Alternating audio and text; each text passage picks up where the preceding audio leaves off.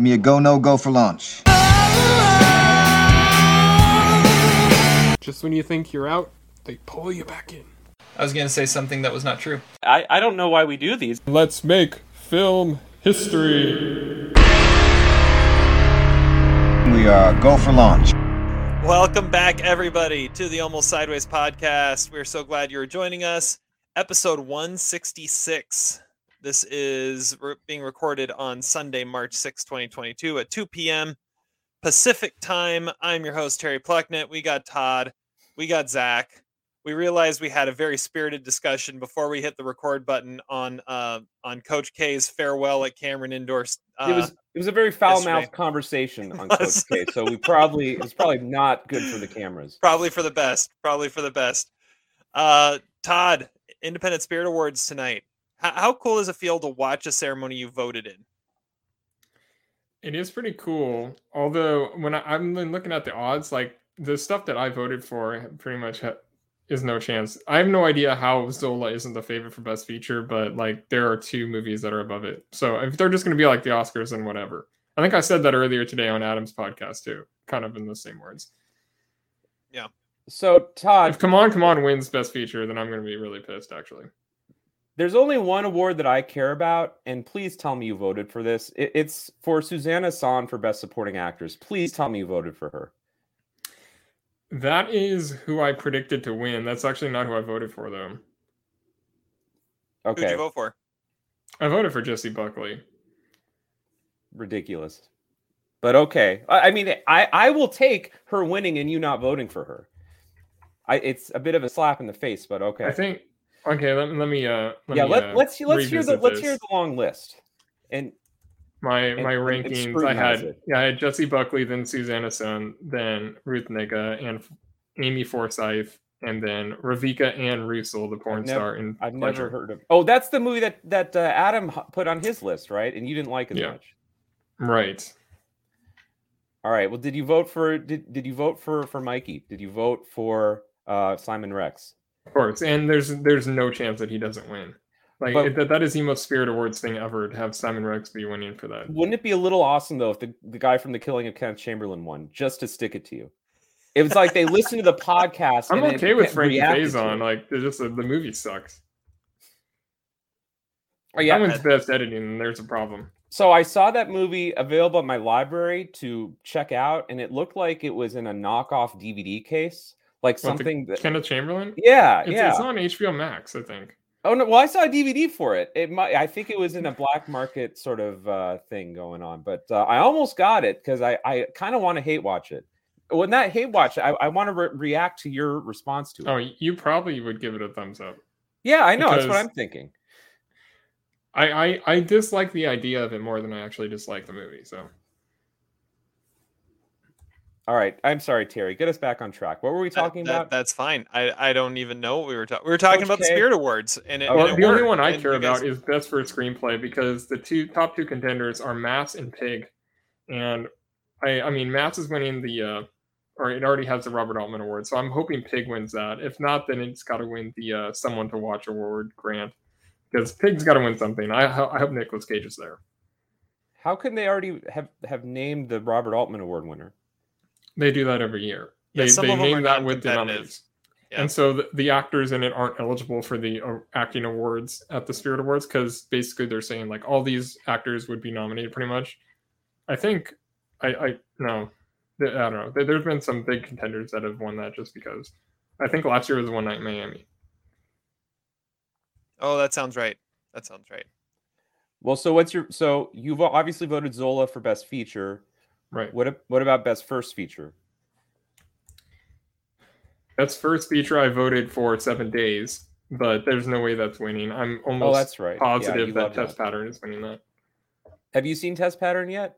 Yeah. I mean, I had to watch it. I voted for that category. Okay. Yeah, number 10 on my top 10 list last year. Yeah, I actually predicted Brittany S. Hall to win Best Actress. I'm not sure how. I mean, maybe that was a bit of a stab, but I mean, that category is really weird. They snubbed all the major contenders. There's no Olivia Colman in there. There's no There were a few other big movies that didn't have their lead actors nominated. That were Tessa Thompson, and people that could be nominated were not. All right.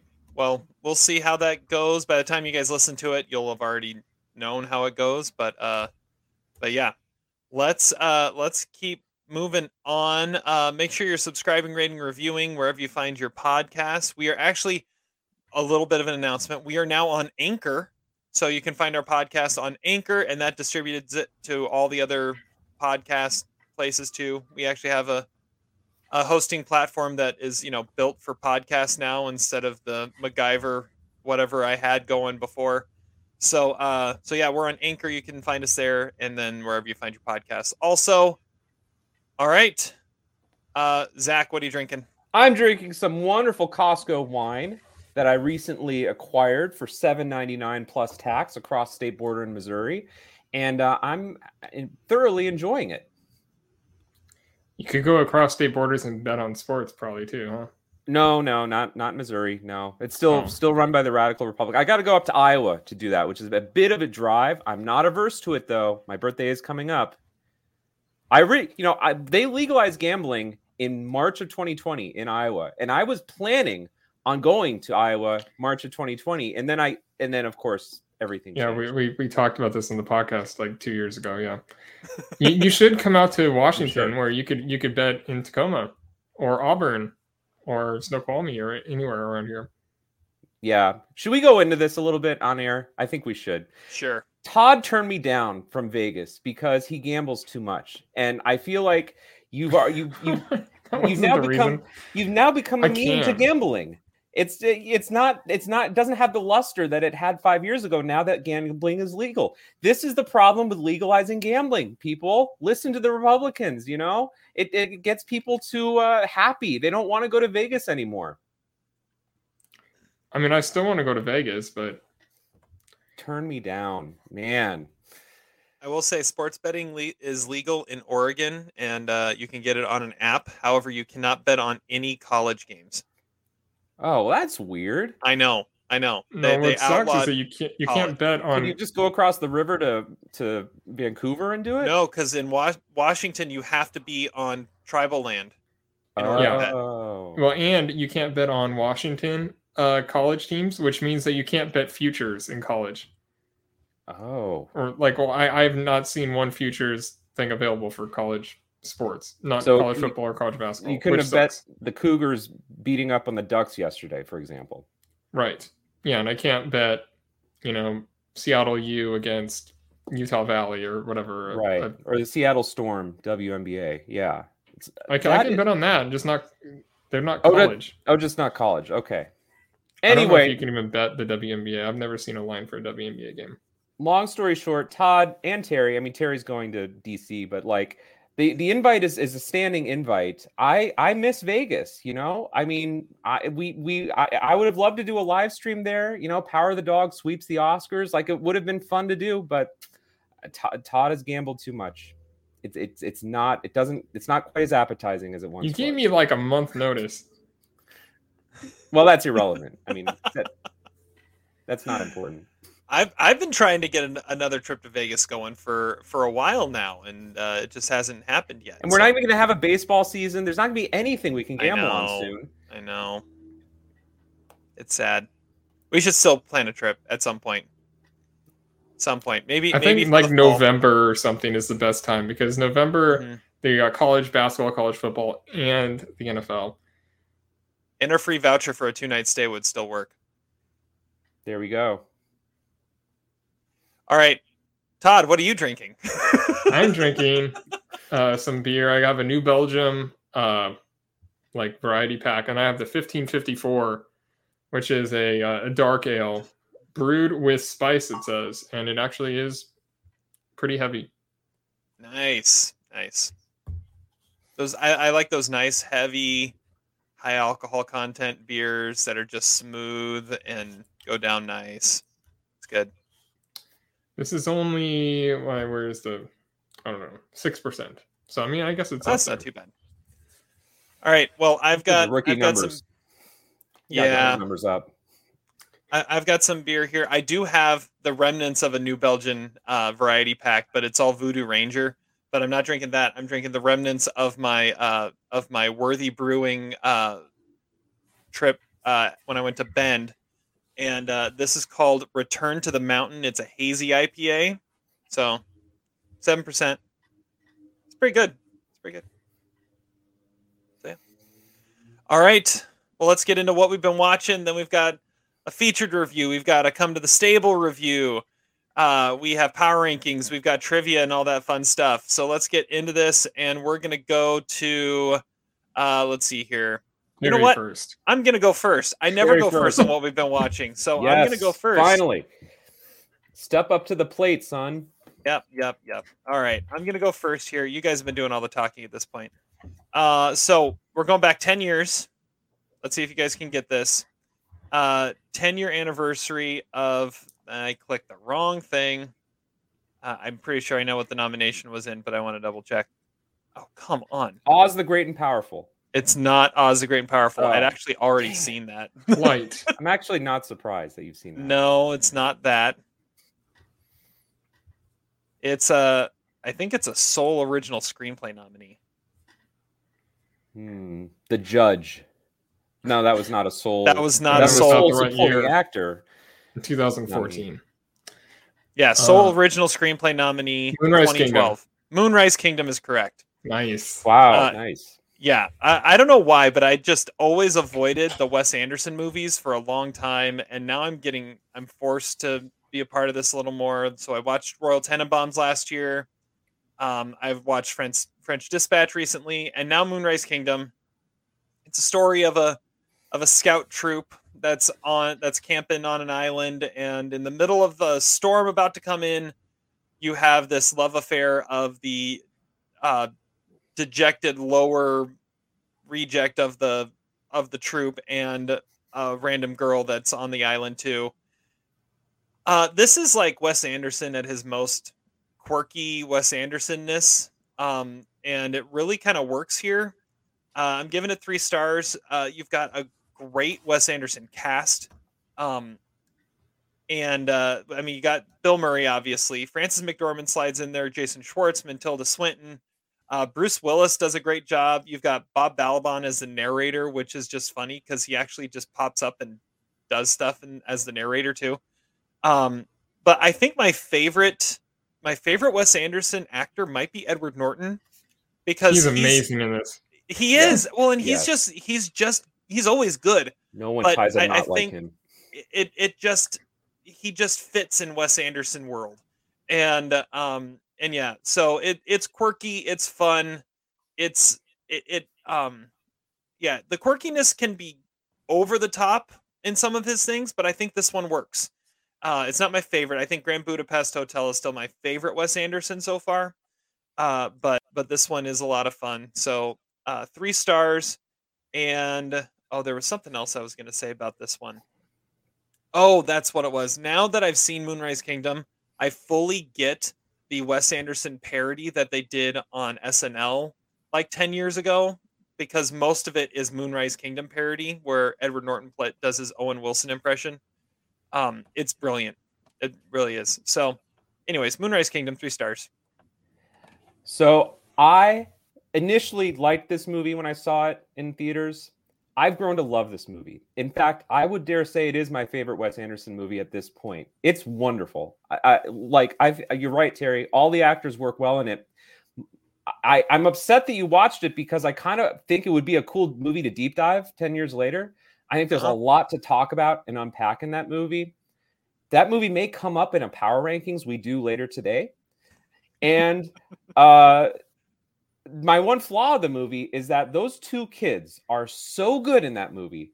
They actually outact all the actors, like all the professional actors. Like, I wanted more scenes of just the kids. I rewatched this movie in the last couple of years, but they have a chemistry that is electric in that movie. And I don't know what they're doing 10 years later. I know that they reunited for Patterson. They were bus passengers on Adam Driver's bus in Patterson, which was great. But oh my gosh, that's a great movie. And I'm glad you watched it. I think it is way better than Grand Budapest Hotel or French Dispatch. Yeah. It was a lot of fun for sure. Yeah, it's a great one. I don't know if it's my favorite Wes Anderson. I think it's probably Life Aquatic, but Still haven't seen Life Aquatic. Edward Norton is my supporting actor winner that year. Like I think he's just, I mean, doing something you've never seen him do. Maybe In Death to Smoochy is the closest thing you could think of, but yeah, I find it really funny. I find it really funny that it was right around this time that he got fired from Marvel for not being a team player. So what does he do? He goes and becomes a Wes Anderson actor and rocks it. I just find that really, really interesting. And then he did Birdman right after this, which is a huge ensemble piece too. I think he was just kind of saying, you know what, screw you, Marvel. I can. And he made his own movie. Player. Yeah. He doesn't do a whole lot of anything anymore. Terry, do you know Tilda Swinton's name in this movie? No. It's Social Services. That was always one of my favorite things about it. That's her character name. That's her character name. Yep. I didn't catch that part of it. All right. Let's see here. We're going to go to Zach next. All right. I went on Canopy this week. I watched a movie with 562 votes from 1967. The name of the movie is Spring Night, Summer Night. And this was a movie that was scheduled to premiere at the New York Film Festival in 1968. It was bumped in the program because John Cassavetes' Faces premiered also, and it made room for that on the schedule.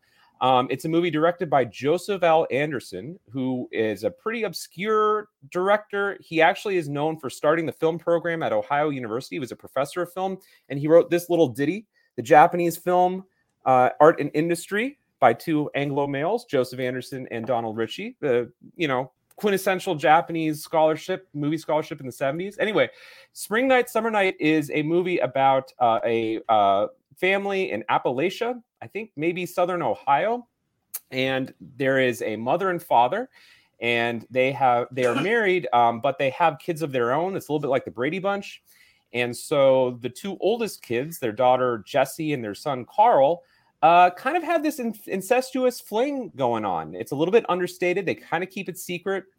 And Jessie gets pregnant and is impregnated by her half-brother, stepbrother. We don't know exactly what it is. And they kind of have to deal with the repercussions of it. The title of the movie, Spring Night, Summer Night, alludes to the fact that the movie takes place in 2 days, but about 3 or 4 months apart. The night of the insemination, I guess, and then the aftermath a few months later. I was blown away by this movie. Absolutely tremendous. It is totally indie cinema from the 60s.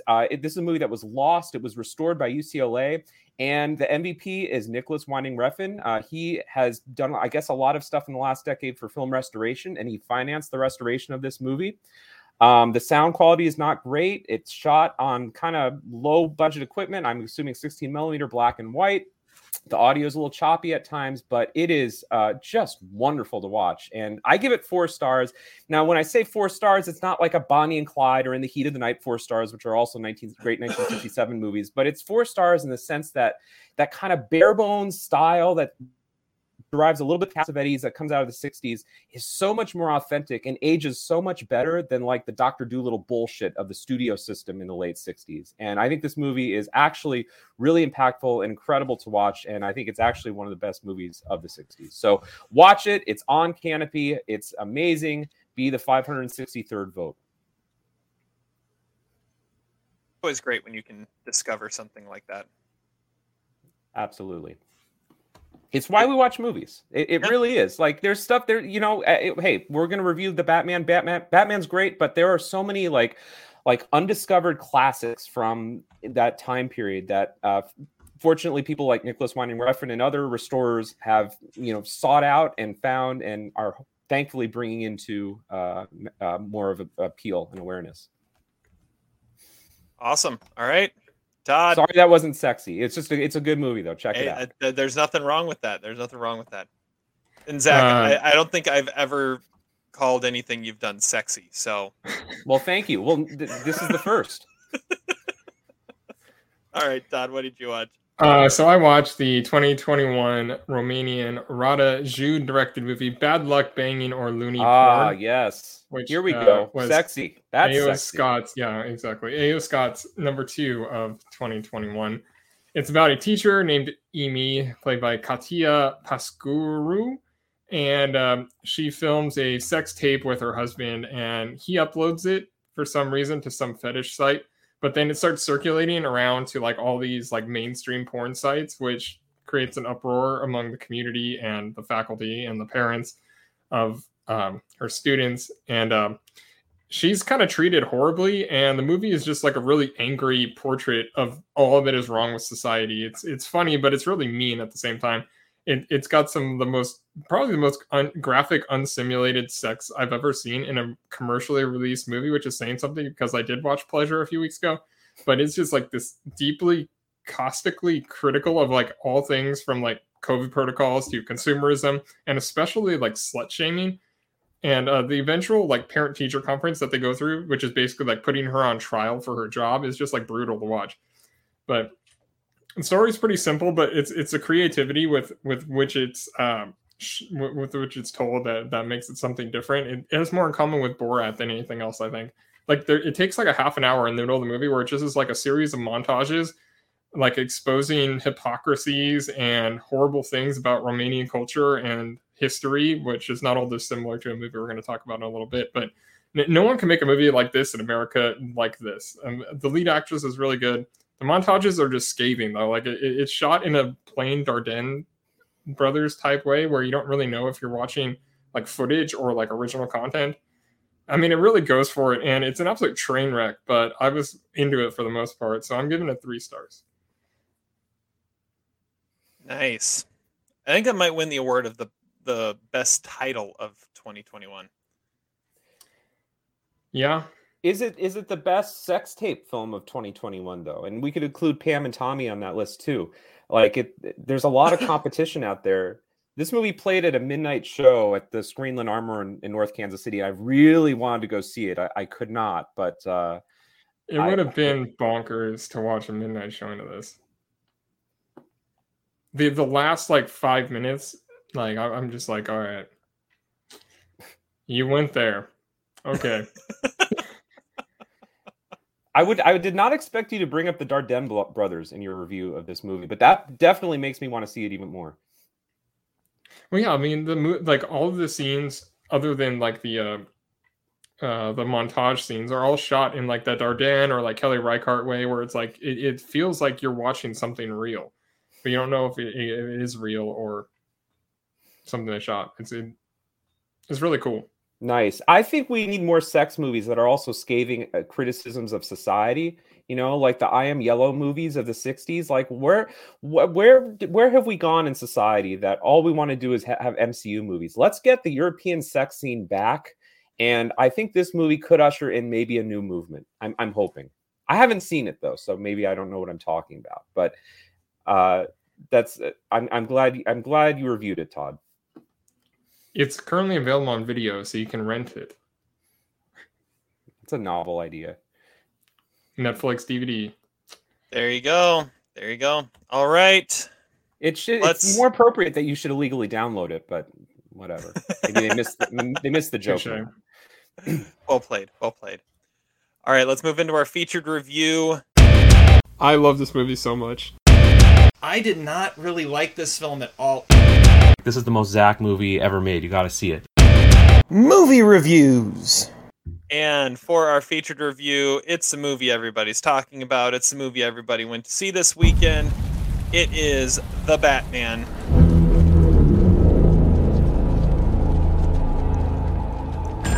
Police! Hands up! Stay still! Get out of here!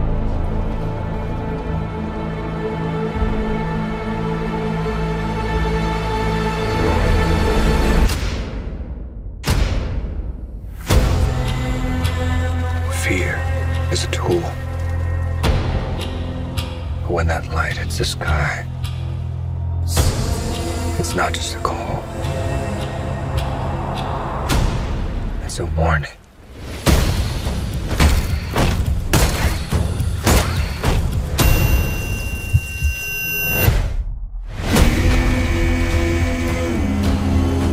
I've been trying to reach you. Burn the gun! prisoners to match. I can take care of myself. If this continues, it won't be long before you've nothing left. I don't care what happens to me. It's only gonna get worse for you.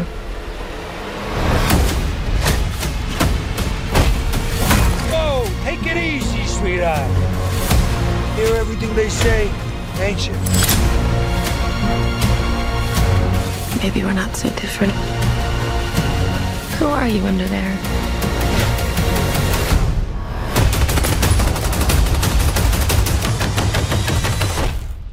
I'm vengeance.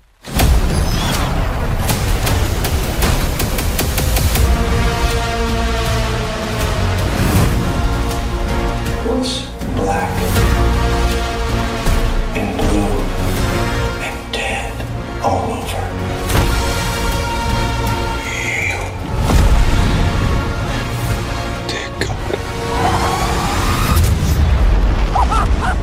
I got you! I got you!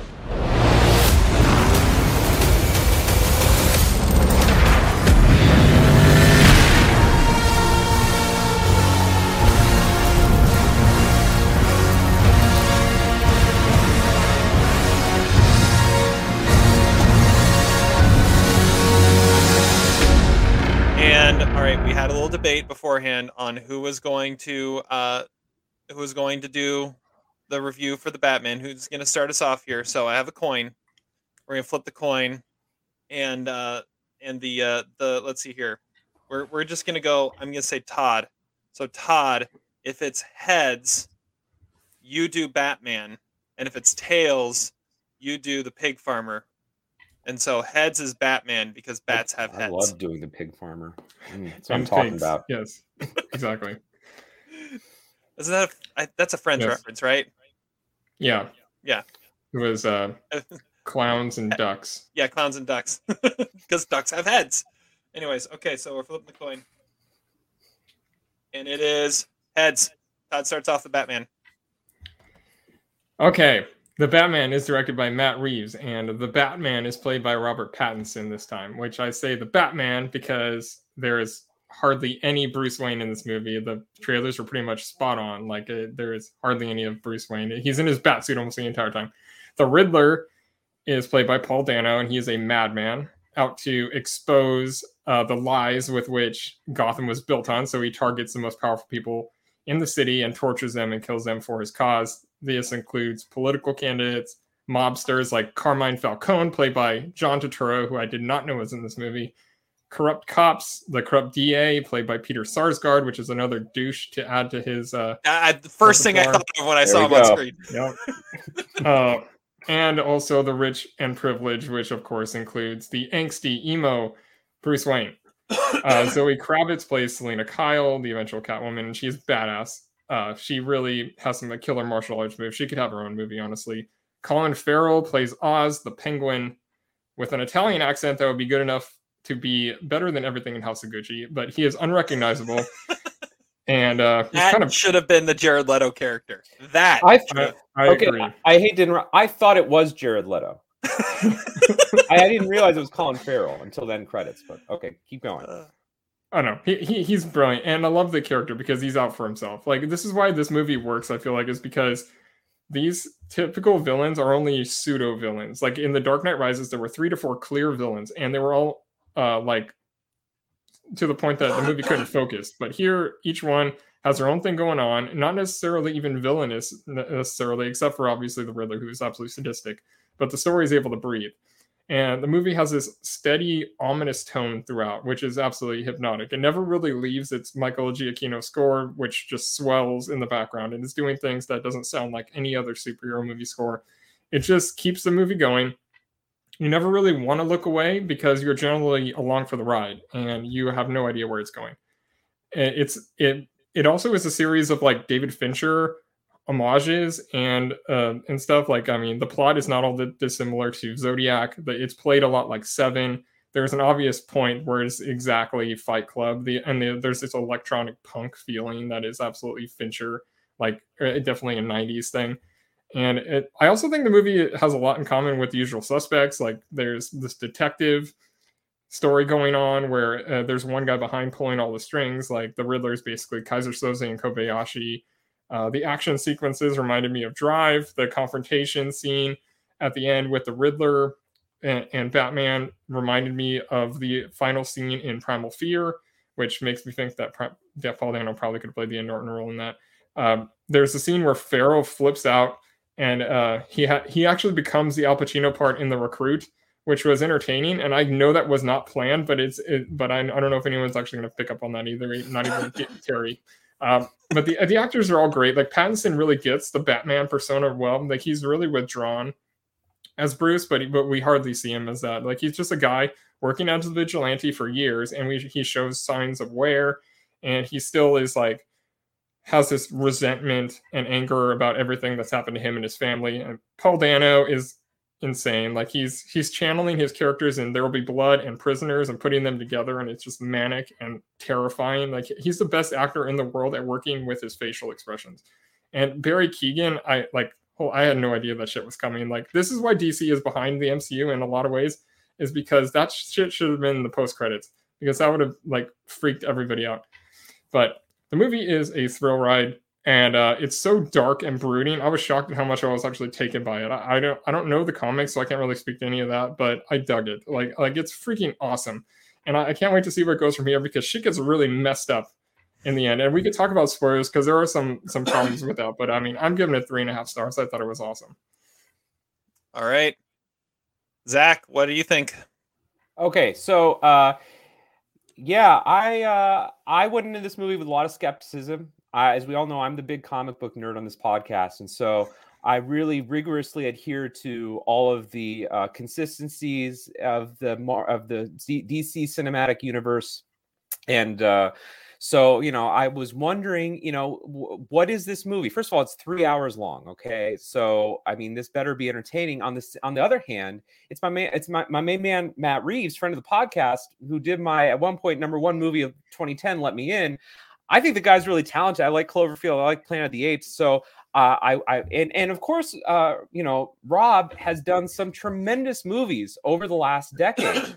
He's put together quite a solid resume. So I was excited but nervous, and I gotta say, for the most part, I found this movie pretty fun. It was a good experience. Although, again, I think most audiences are going to say it's too dark and depressing to be really considered fun. But here's what DC has over Marvel at this point. And Todd started to allude to it, but I'll kind of continue his thought progression here. There aren't any multiverses. Okay, thank God, no multiverses. There aren't any character drops. Now, there are some character drops in the sense that this movie is trying to set up Gotham and probably some spin-offs. There aren't any post-credit scenes. There isn't any winking at the camera. There aren't any cameos from other DC characters.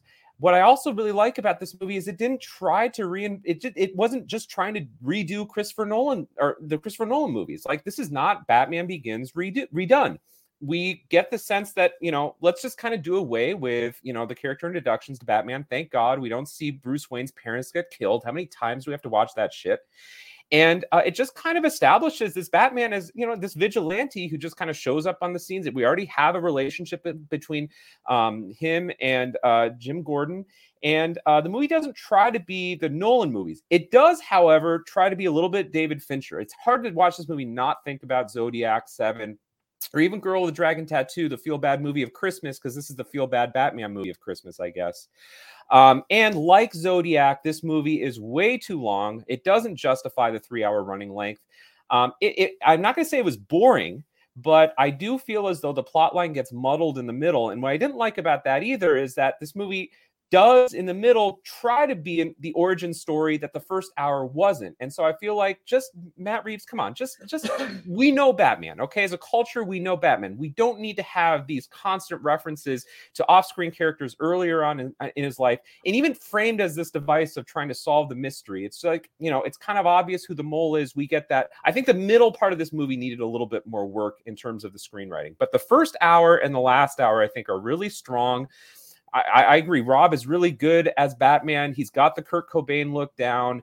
I like that this is more Batman, not Bruce Wayne. We got way too much Bruce Wayne in The Dark Knight Rises. I feel like Matt Reeves is kind of doing like a little bit like Larry Brown, the basketball coach. You know, that Batman needs to be rehabilitated as a character after the abuse that Ben Affleck put upon that character. And so, like Larry Brown, he's coming into, you know, Southern Methodist or whatever, and he's working his magic. He's only going to be there for a couple years, okay? But this is a rehabilitation project, and I think this is a solid 10 seed in the NCAA tournament. I like the movie. I'm giving it 3 stars. I didn't necessarily love all of it. I thought Selena Kyle should have had her own movie. This movie does the Lord of the Rings thing at the end where it can't decide how to end. It's got 3 or 4 different endings. Come on, just decide it. Let's move on. And then the other thing that it's just more of a comic thing, Batman just shows up in costume, which I kind of dig in a way. Like Penguin and Catwoman, they don't have costumes in this movie. Riddler doesn't have a costume. Batman just shows up in a costume and no one ever asks him about that.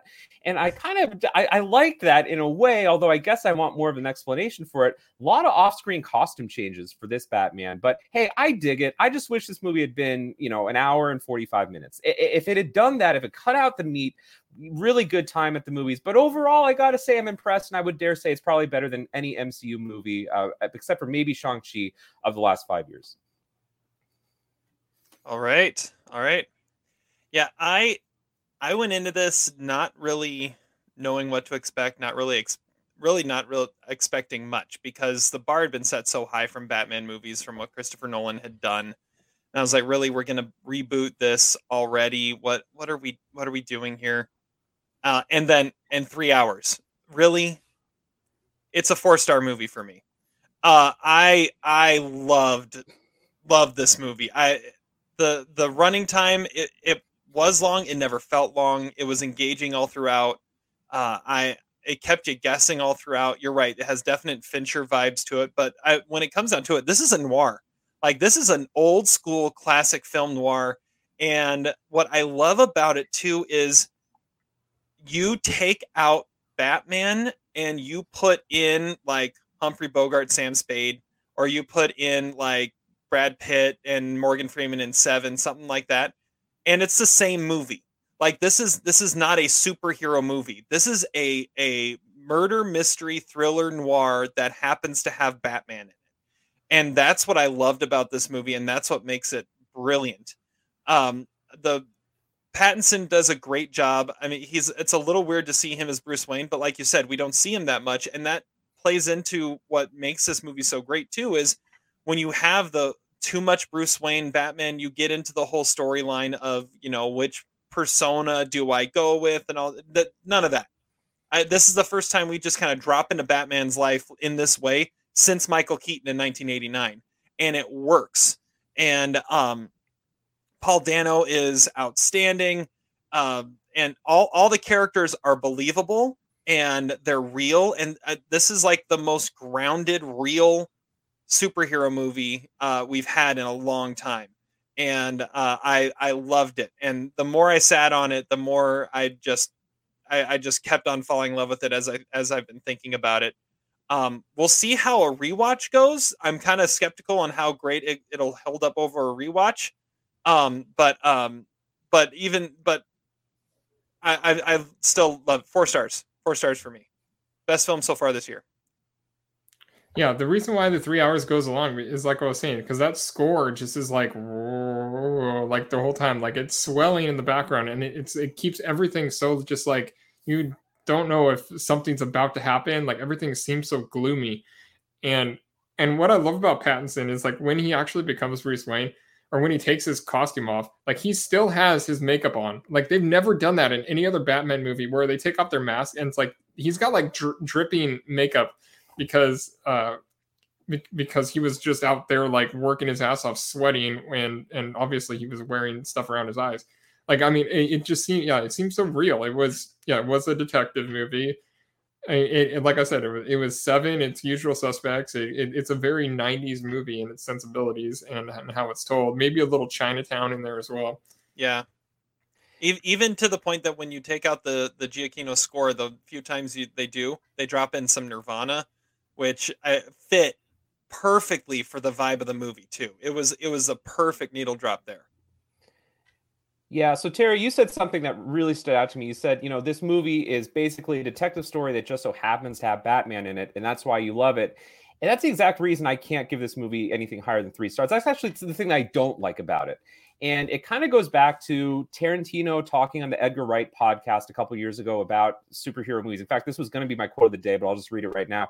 Is this where we live now, to take great movies from the 70s and redo them as pop culture artifacts? Taxi Driver is the Joker. Apocalypse Now is Ad Astra. Some weird pop culture artifact of a challenging movie from another time. I mean, that's the problem with this movie. Give me my Somerset. Give me my Mills. I want to see original characters. There was no reason that this movie had to be Batman unless you're kind of talking about the backstory of Bruce Wayne, which for me was the least interesting part of the movie. Give me some real, original, organic characters. And you could have worked with these archetypes. You could have worked with someone who comes from a privileged background, because that obviously plays into the character. It also plays into the motivations for the Riddler character as well. I just don't know why this movie had to be Batman. And of course, the studio system would say, well, we need to finance this movie. This movie needs to inspire Gotham sequels and spinoffs and TV series and all that. But I don't see it. And the strength of this movie is the interaction between the characters, the character development, the scenery is great in it. I agree with all that. I just don't know why it had to be a Batman movie. But did you feel that about Joker, though? Like, because that movie was just a movie about mental health, and it didn't need to be called Joker. But, I mean, I don't know. I sort of did feel that. I think this was almost my exact criticism of Joker too, is that Joker was a little, if we're going to say this movie, it was an homage to Seven. I mean, Joker's a straight ripoff of Taxi Driver and King of Comedy at times, but like, I don't know, like it has so many good elements to it. And in a way, I don't want to blame Matt Reeves. I think Matt Reeves is a great filmmaker. I mean, he talks, I love Let Me In. He talks about the inspiration of Clute on that movie. There's definitely a bit of Clute in this movie as well. It's just like, is this where we are in a society that any great movie, any sort of original noir storytelling has to be some derivation of a pop culture artifact or something that's franchised? And so, like, I guess my criticism of the movie is a larger kind of philosophical criticism. But that being said, I think this movie is as good as it possibly could have been. And I like and I applaud a lot of the choices that the filmmakers chose to make. I didn't see it as necessary for it to be a Batman movie, except to get financed, I guess. Yeah, I think there's a whole lot to that. I find it fascinating that DC is kind of bipolar right now in how they're making their movies, because you've got Joker and you've got the Batman, and then on the other side of things, like, you have the Aquaman sequel, and you have the Flash, which I think is getting into multiverses, by the way.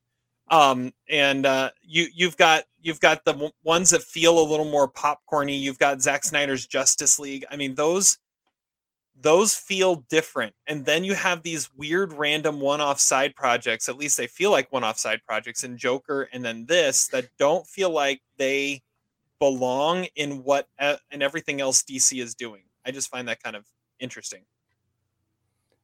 I couldn't care less about that. To me, that's the worst part of this movie. But what I will say that this movie does really well, and some people said this about the Christopher Nolan movies too, it's not campy. We don't, we did Batman Forever a couple years ago, and Batman Forever is fun, but it's not a serious movie in any way. And in many ways, I think it sort of denigrates the legacy of Batman and the darkness and of the character and the complexity of the character. And I like that this movie is not cheap in any way. You could maybe even say there was a little bit of comic relief in Bale's portrayal of Bruce Wayne, which was a little bit Patrick Bateman at times. This movie has none of that, and I applaud it for that. Like I like that it stood its ground on the darkness. It didn't make any sort of exceptions, and even the levity of the Colin Farrell character is still kind of essentially a really dark, twisted character, and it's just I like that seriousness to it. I don't even know if there's that much levity to him, other than the fact that once you realize it's Colin Farrell, it's quite impressive. This did the impossible task of making Christopher Nolan's Dark Knight trilogy look glossy. Mm-hmm. Because there's like one scene shot in daylight in this movie. Yeah, that's when he's walking up to the courthouse. Like, other than that, every scene is dark.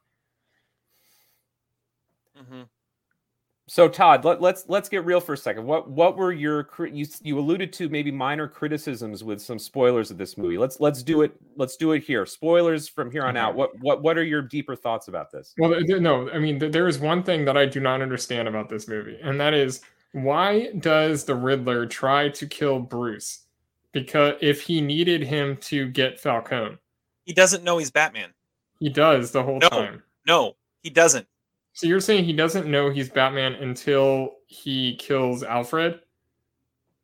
No, he doesn't even know then. Like in the booth when they have that showdown in the booth and he's saying Bruce Wayne. He thinks he's saying he knows who it is. He says that's the one guy we didn't get. And then you see Batman's eyes react, which is a great moment in that movie. That is beautiful visual storytelling. Although apparently went over Todd's head. No. That's after. No, that when in that showdown between Batman and Riddler, when he's in Arkham, and he starts calling him Bruce. He already knows. No, he doesn't know. Yes, he does. This is like on his wall. He has that thing where it shows the Riddler and it shows Batman when they were kids, and it said right next to it, "If I only knew then what I know now." He's talking about renewal and all the stuff with that. He thinks Bruce Wayne is part of the corruption.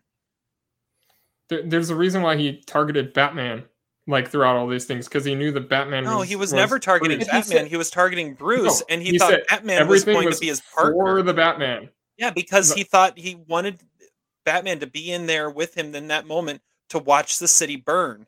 And he knew when he saw Bruce when he was getting arrested. He looked at him and he saw him. That's why he smiled like that.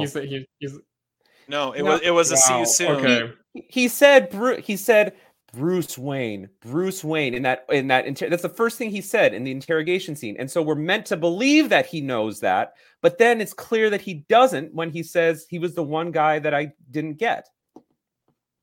He said, I did this all for you. I was helping you. You're vengeance. I'm vengeance. We're rooting out the corruption. And now the city's going to burn and we're going to watch it here together. That's not what that meant. Yes, it is. I think we need to bring Adam in. Adam is the expert. Adam, we have you on the line. Help us figure this out. Oh, I wish at this point. He would tell us of the whole comic book history of this plot line, I'm sure. Can I tell you? I just think his wall doesn't make any sense then. If that's the way you're justifying it.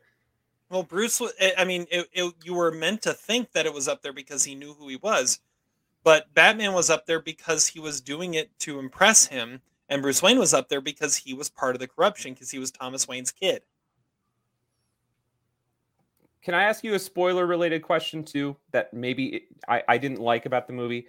So what I liked about this movie is that Riddler is a very like sacrosanct character. He's very consistent. One of the things I never liked about the Joker is he seemed to have this unrestricted access to weapons and money and resources.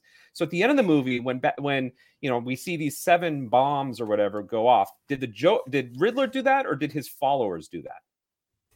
He did that. He said that he did that. He set up detonators. He said in the thing that thank you for all the advice on detonators. Yeah, see that's what I thought too. My wife said no, it's his followers. I'm like no, and it was Riddler, and that I don't like that. That goes back to the Joker having unparalleled access. I that was the one part of the movie that I didn't buy, that Riddler was really capable of doing something like that. Even he says that his strength is in his head, not his hands or not his body. The thing with him though is he's got the army of foot soldiers helping him out. Yeah, but you just said he set up those detonators, right? He did, but he was taught how to do it and probably was helped supplied by all his followers. Right. Well, whatever. It's a fairly minor criticism. Yeah. I also want to know who called Gordon to say that the Riddler wanted to talk to him in Arkham. And if that was that's a good question.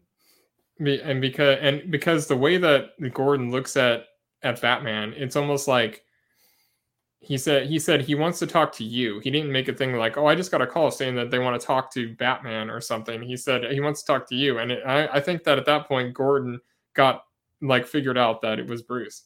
And because then Bruce is like, you're a good cop.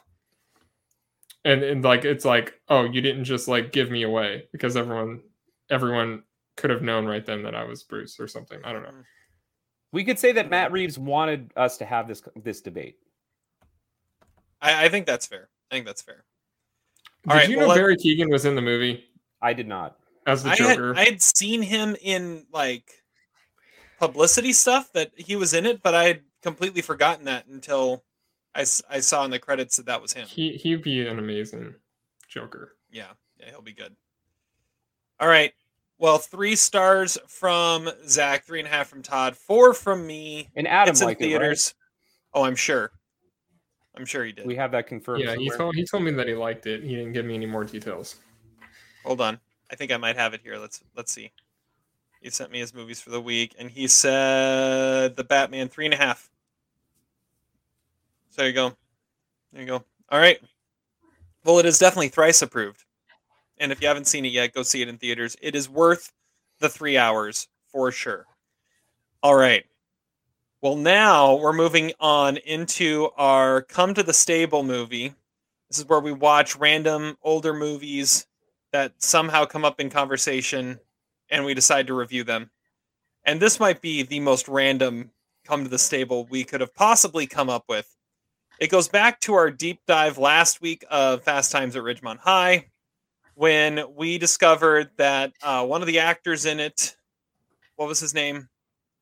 Sammy Davis Jr. Stanley Davis Jr., who plays Forrest Whitaker's brother, who was one of us named him the worst performance of the movie. He only was in like 2 or 3 other things his entire career. And one of them was this weird little British comedy named Leon the Pig Farmer that came out in 1992, 1993, and only had like 500 votes on IMDb and was available on Tubi. So like, you know what? Let's do it. Jewish? Look, I've said I'm sorry.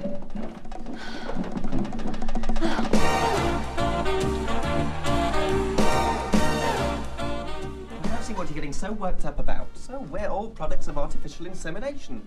So what? Do we have to talk about this? Are you joking? We were going to tell you when you were bar mitzvah. And? Then we decided to tell you when you were all married. Sounds fair enough. It's not Mum and Dad's fault you haven't got married yet. Anyway, I think it must have taken a lot of courage for Dad to go through with it. What did you want us to do? Your father has a low sperm count. Do we have to talk about this?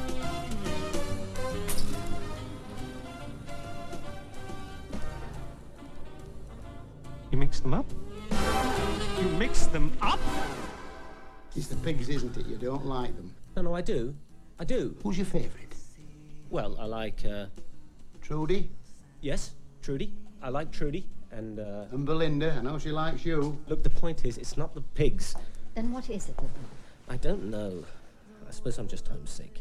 Well, what if we made this more like your old home? Would that help? What if we were more like Sydney and Judith? No, that's ridiculous. No, it's a good idea.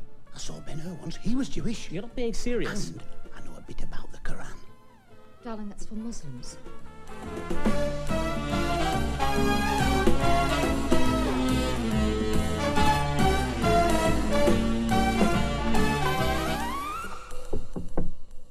Wakey, wakey! Time to get up!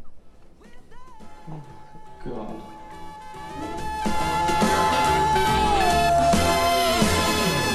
We're going to come to the stable this. And so, Zach, tell us about Leon the Pig Farmer. Leon the Pig Farmer is directed by Vadim Jean and Gary Senior. And what I love about that is Vadim Jean puts his name in big font and Gary Senior puts his name is in small font. Yeah, screw you, Gary. I directed this. Anyway, so it stars Mark Frankel as Leon Geller. I don't know if he's related to Ross or Rachel. He lives in London and he is Jewish.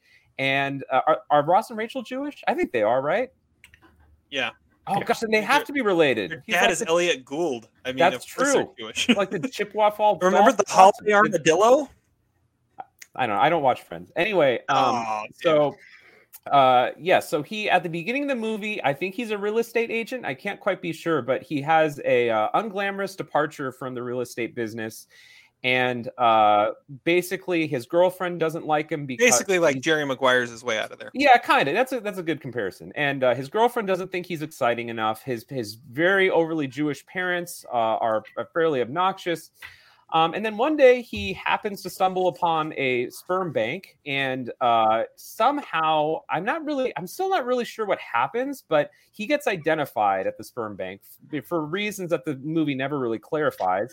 And it's determined that he is the product of not only artificial insemination, but incorrect artificial insemination. And so this comes as a shock to Leon, who is not a pig farmer by this point, but we do learn that his biological father is a pig farmer who lives somewhere in Yorkshire, wherever the rural region of England is. I'm not good with English geography. So he heads out and meets Dad, who is definitely not Jewish because he is a pig farmer. And in case you forgot, Leon is Jewish. This movie reminds us about that about every 5 minutes or so, in case you forgot.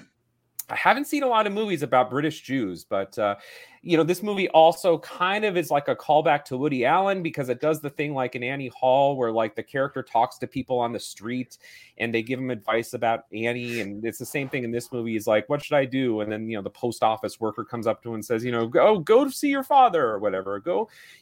He has this other love interest in the movie who's played by Miriam Dabo. I don't know if she's related to Olivia Dabo, but she's very intriguing. She does this weird kind of stained glass art, and she's a bit loopy. All the characters in this movie are loopy. It's a very kind of British comedy that's not too far from kind of John Cleese territory, Monty Python-esque at times.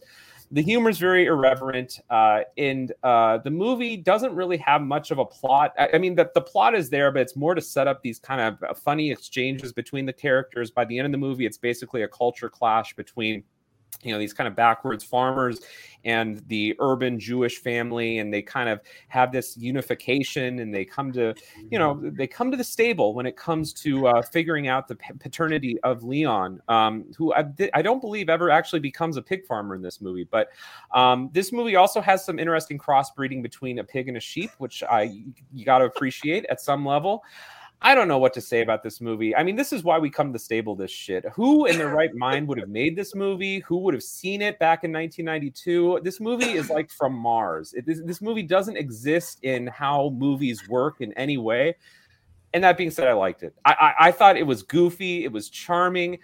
I think maybe my favorite moment in the movie is when Leon's biological father introduces everybody at the table, and it's like, oh, and this is my neighbor, and this is her cousin, and this is the cousin's son. I mean, I like stupid humor like that. This movie, I understand the wavelength of this movie's humor. I liked the stained glass. I liked the quirkiness, and just this movie is like a Shaggy Dog movie. It doesn't really tie up any loose ends. It's just weird and goofy and not overly dissimilar to like a British Naked Gun movie in a way. I'm giving it 3 stars, and you got to be in the right mood for it, but I kind of dug it. All right, I'll go next. I'm giving it 2 stars. It was just it had its moments. I think the part I laughed the hardest was when he sat his dad that he grew up with down and walked him through the entire thing. And he's sitting there, it's like, so I went there and became a pig farmer, and then I crossbred a pig with a sheep, and just the way he's saying it just so better. And the dad just sitting there like, Mm-hmm, mm-hmm. It was bizarre and amazing, but yeah, it's just a little too weird. It's a little too out there.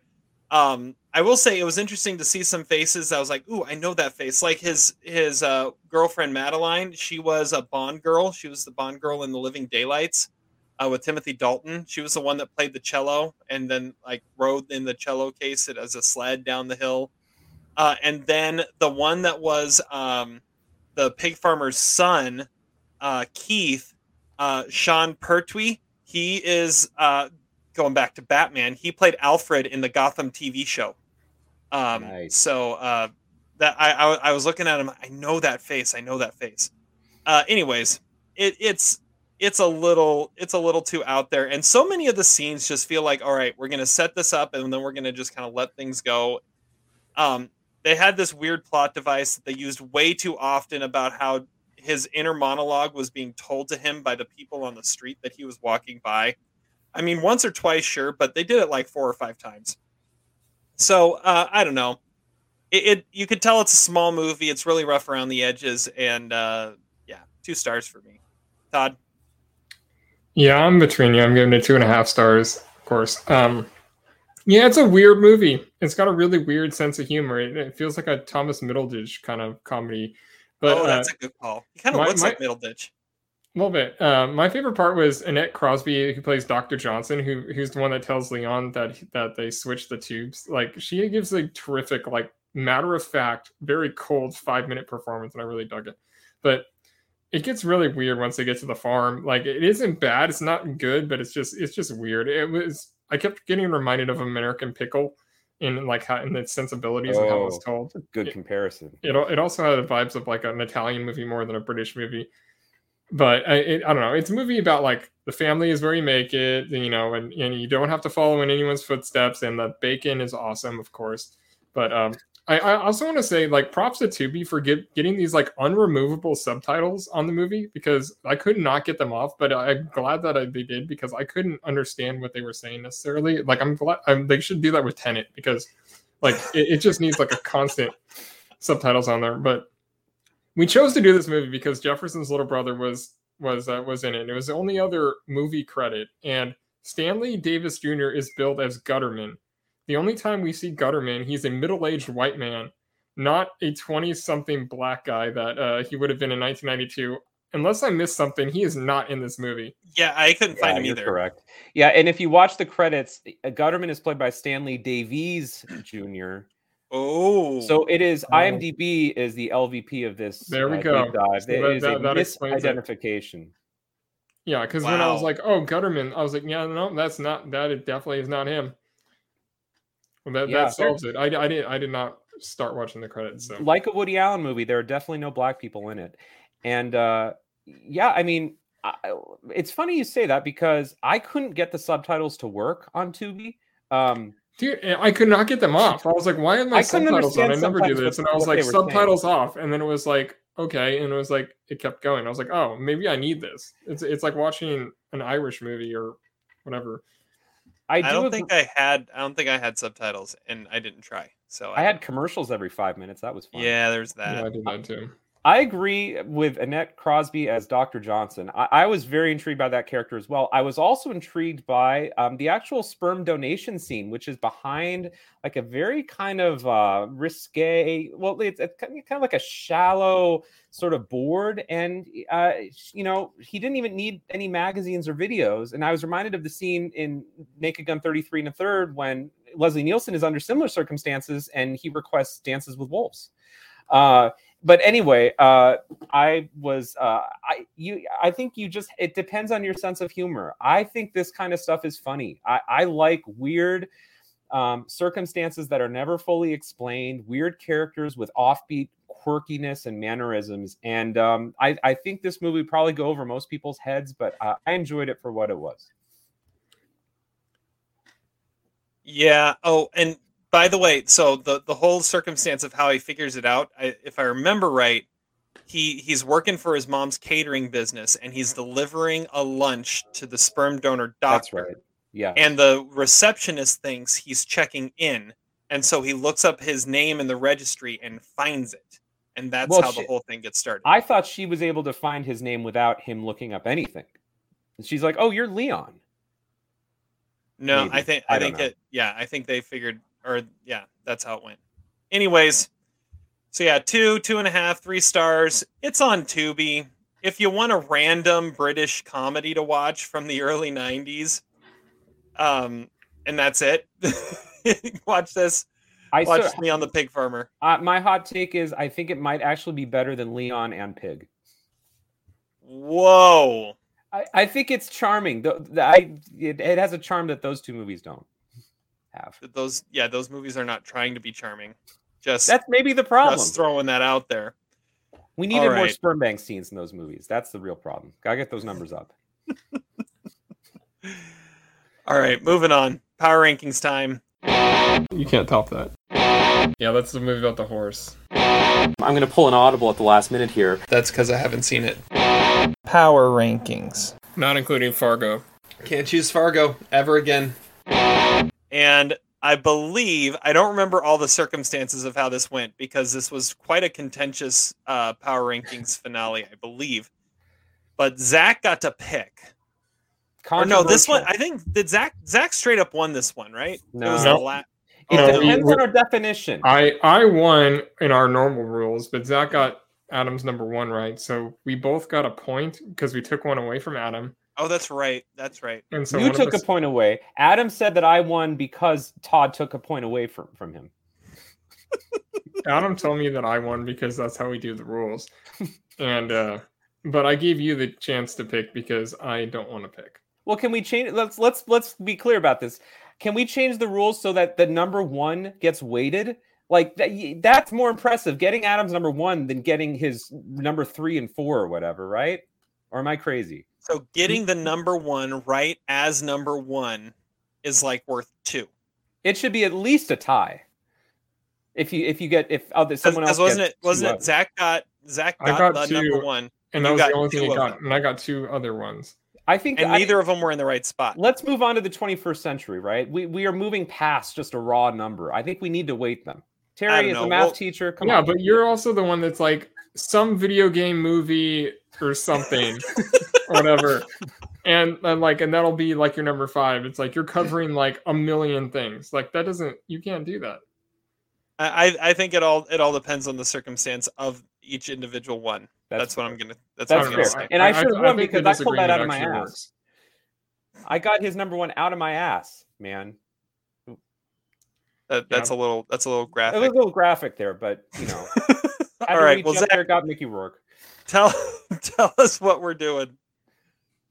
We are doing best uses of songs in movies, and this is loosely based on the AFI Top 100 Songs list, which really messed us up in that trivia a couple weeks ago. But I thought, in honor of that, there have been some really great uses of songs in movies, and they don't necessarily need to be original songs from the movies. In some cases, it might be better if they're not original songs in movies. But I kind of left it up to your discretion. The only kind of parameter we made was we said that we did not want to use Almost Famous because the Elton John song in Almost Famous, Tiny Dancer, is so identifiable with that movie that probably would be the number 1 on all of our lists. But we're doing that in the spirit of like the use of Tiny Dancer in Almost Famous. We're thinking of great songs and movies like that. Didn't we just say we weren't going to use Tiny Dancer? I think we just said we weren't going to use Tiny Dancer. Yeah, we weren't going to. You didn't say we're not going to use Almost Famous. Oh, okay. Yeah, that's okay. Yeah, let's just not use Tiny Dancer. That's acceptable, I guess. I mean, we could have almost made a rule that you weren't allowed to use Cameron Crowe because he knows his music well. But all right, let's see here. Should I go first on this one? Let's do it. All right, I'm going first. So I tried to stay away from original songs entirely, and just try to do like known stuff and like. Yeah, that's what I did too. Yeah. That's a different. Original songs are a different thing. Like if you chose a song from once, then you're cheating. Yeah. So known stuff that you identify with like that moment. That's kind of what I'm going with. So my number 5. I don't like this movie. But I would say that it's an MCU movie, but I think these MCU movies. I'm going with Guardians of the Galaxy Volume 2, and I'm going with Mr. Blue Sky, because I think that Guardians of the Galaxy movies, although they're some of the weaker parts of the MCU, they have some of the best soundtracks, and Volume 2, I kind of hated it, but the best part of Volume 2 is the opening credits, which is Baby Groot running around, not doing much of anything while the rest of the Guardians are getting pummeled, and he's listening to Mr. Blue Sky. And it's like one of the best uses of a song and just kind of a classic song and everything that the soundtracks for those films do. It's like a perfect moment of that. So Mr. Blue Sky, Guardians of the Galaxy Volume 2, that's my number 5. Don't remember that. I've never seen that movie, but I would use that same song, but in Eternal Sunshine of the Spotless Mind. Like when I hear that song, I think of. Oh, yeah. See, I'm thinking Baby Groot. Like when I was thinking, I'm like, great music, and that Baby Groot dancing around while everyone's getting beat up is what popped into my head almost instantly. So that's my number 5. All right, Todd, number 5. So I only chose one Tarantino use of a song because he has got like a million. But mine is About Her by Malcolm McLaren from Kill Bill Volume 2. Great pick. Because I've never heard that song before, and that song just has this vibe that just is so perfect for when she puts BB to bed, and it's my man got a heart, and then it's like, no one told me about her. That song is perfect for that moment, and it just like lulls along for like 4 minutes, and it's just, I love it. It's one of my favorite moments in Kill Bill Volume 2. Yeah, I didn't pick anything from the Kill Bills, but if I did, I probably would have gone with Bang Bang, My Baby Shot Me Down. Even though it's just like opening credits, it's like the perfect mood setter for the whole movie. I was thinking we could do this top songs used in Tarantino movies or in Kill Bill Volume 2. Kill Bill Volume, because I would go with Malgrena Sale Rosa at the end of that movie, or Rufus's The Man, his rendition of Love Me Tender, which actually is never sung, but I would have loved to hear it. Or the in Kill Bill Volume 1, them singing what are they, the 1 2 3s or the 1 2 3 4s, that you could do L Driver, The Whistle. You could do Battle Without Honor or Humility, which is right before the climactic fight.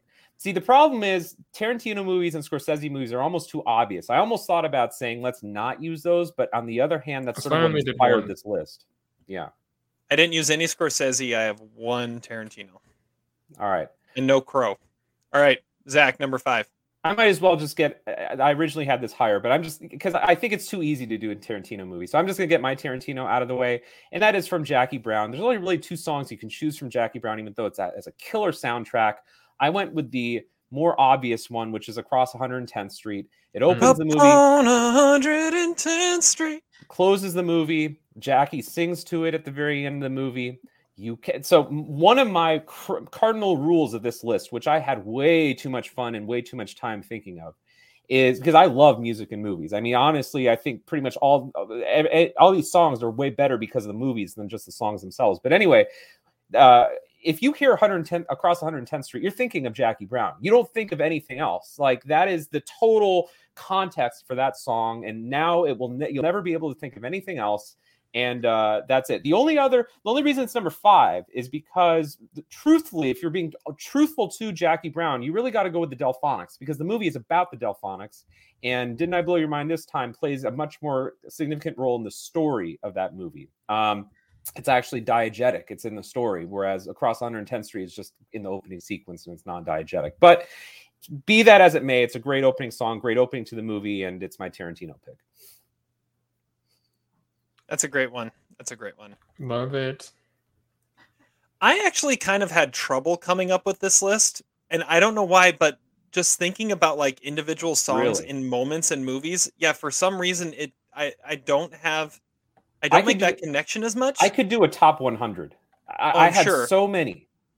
I wish I could. I don't know. I'm almost better like identifying scores than songs from movie moments. It's weird. Yeah. So my number 4, though, we talked about one of the quintessential 80s teen movies last week, and my number 4 is from a quintessential 80s teen movie. And it is one that almost feels like the soundtrack to the movie, but it is its own song. It's called "Oh Yeah" by the Yellows, and it is from Ferris Bueller's Day Off. Nice. Oh yeah. I mean, you can't think. Yeah, it's iconic. You can't think of Ferris Bueller without thinking of the boom, boom, boom. Oh no, I would have thought that was the original score. Yeah, no, it's some song by some like European band, Yellows, and it's called "Oh Yeah." And as I was looking it up, I found it on one of the lists. I'm like, wait, that's actually a song, and it's a song. So yeah, "Oh Yeah" from Ferris Bueller's Day Off. That's my number 4. Yeah, I feel like that song also got used in some really trashy teen sex comedies, like from later in the 80s and early 90s. I can't remember what it was in, but like some really bad ones. Like the one where Tony Danza thinks his daughter's hot. I think they use that in that scene. She's growing up or whatever that horrible movie is called. I can't remember. I don't know. It was probably not another teen movie too. Probably. Yes. Which of all the random spoof movies, Not Another Teen Movie is actually really funny. Chris Evans, Captain America, main character in that. I think Leon the Pig Farmer is way funnier than Not Another Teen Movie. Todd, number 4. My number 4 is my Cameron Crowe pick, and it is from Say Anything. It's In Your Eyes by Peter Gabriel, which is probably the most iconic thing that I'm going to bring up. But it's just, I mean, it's been like spoofed and whatever a lot. But I mean, it's like he probably Not Another Teen Movie. Yeah, exactly. He holds up his boombox and lets the song say exactly what he wants to say, and that is what's brilliant about it. And also, kind of like, okay, maybe that's lazy writing at the same time, but I mean, Say Anything's a perfect movie. And In Your Eyes by Peter Gabriel. That I'll never hear that song without thinking of that scene. Yes. Nor will anybody else. No one will dispute that. I still love the whole story of the line from Almost Famous coming from an interaction Cameron Crowe had while hanging out with John Cusack. When someone came up to him and said, "Hey, are you Lloyd Dobler from Say Anything?" And he said, "Yes, on my better days, I am Lloyd Dobler from Say Anything." All right, Zach. So that's your one Crowe pick then. You're not going to pick something from Almost Famous then. No, I mean, well, I wasn't going to because we put the stipulation, but we didn't actually say that we weren't going to just not use Almost Famous, because I know that we both have one that we love in Almost Famous more. Oh, again, this whole list could be Almost Famous songs, but I know, but there's one in particular that we both have a common affection for. We'll bring it up later. We'll mention it up in the honorable mentions. Okay. Fever Dog, obviously. All right, Zach, number 4. All right, I believe it or not, I'm actually going to TV for my number 4. I really try to not go to TV, but I thought this song was so well used in this short-lived TV show. The TV show is Freaks and Geeks. I don't know if you guys are fans of it. They introduced the world to Seth Rogen and James Franco and Apatow and everybody. At the end of the first episode, do you guys know what song I'm talking about? Nope. I haven't seen Freaks and Geeks. I don't think so. Really? Wow, Terry. Dang. Okay. So at the end of the first episode, it's this big dance that they're having, right? And Sam is there, and the Linda Cardinelli character, Lindsay, is there. They're all there, and Sam wants to dance with Cindy, who's his crush. And the song "Come Sail Away" by Styx comes on. And if you know that song, it kind of starts out as a slow song. So Sam is getting up like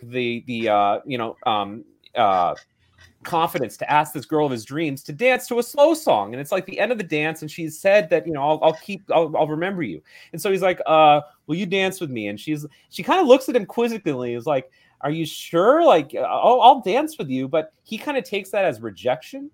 The truth is, one day, at the moment that he starts putting his arms around her and starts leaning into her for a slow dance, that's when the song gets super fast. And that's when they actually start dancing. And it's a great metaphor for that character who's like 12 or 13 years old, John Francis Daley. And it's a great metaphor because it kind of shows that he's not quite mature enough for a slow dance quite yet. Let's just have him enjoy being a kid. I think that is a remarkable use of that song. Like, I love it. It's perfectly set for the time period. It's a song that would have been played at a dance like that. It starts slow, it goes fast, and it reinforces the character beautifully. And Apatow quietly uses music beautifully. I've come up with a couple of other Apatow picks as well, but that one to me is the best. It's the best TV example. Nice. I don't necessarily remember that moment, but I do need to watch it again. I've only seen that show one time. Wow. Oh yeah, it's worth returning to every. We binged it during the COVID at one point, but it's so awesome. It's a great series, and that's a great moment from the series. All right, number 3 on my list. I mean, it's really not fair because she's lost that love and feeling from Top Gun. Of course. I mean, It was already a song at this point. Like, it was a known thing. But best use of song, I mean, just someone randomly singing it to a girl on a bar stool, and then an entire bar full of sailors just belting at the top of their lungs, "You've lost that love and feeling." And then it does make a comeback at the very end, and it plays over the closing credits. I mean, if you're talking about best use of a song, there's not much better uses than that right there. And talk about iconic and not being able to think of anything else when you hear that. "You've lost that love and feeling" from Top Gun. That's beautiful. It's a Terry pick. Totally I don't know if it would be a serious. Yeah, I think it's more of a think piece actually, but okay. I love that song. I love that movie. All right, Todd, number 3. My number 3 comes from my number 59 of all time, and that is it is a song by the Ghetto Boys. It comes from Office Space, and that is "Damn It Feels Good to Be a Gangsta." Because the use of that song in that movie is just bliss. Like, I mean, like in that scenario, him doing what he's doing is absolutely him being a gangsta in his own mind. And like, just while that's going on, when he's, taking the screws out of the doorknob and he's knocking over the sides of his cubicle, I mean, you just like feel like, okay, king of the world right there. And I've never heard that song in any other context, but it's a amazing use of a song. That's a great one. That's a great one. I have no recollection of that song in that movie. Ben, you haven't seen the movie. Damn, feels good. It's been a while. Gangster.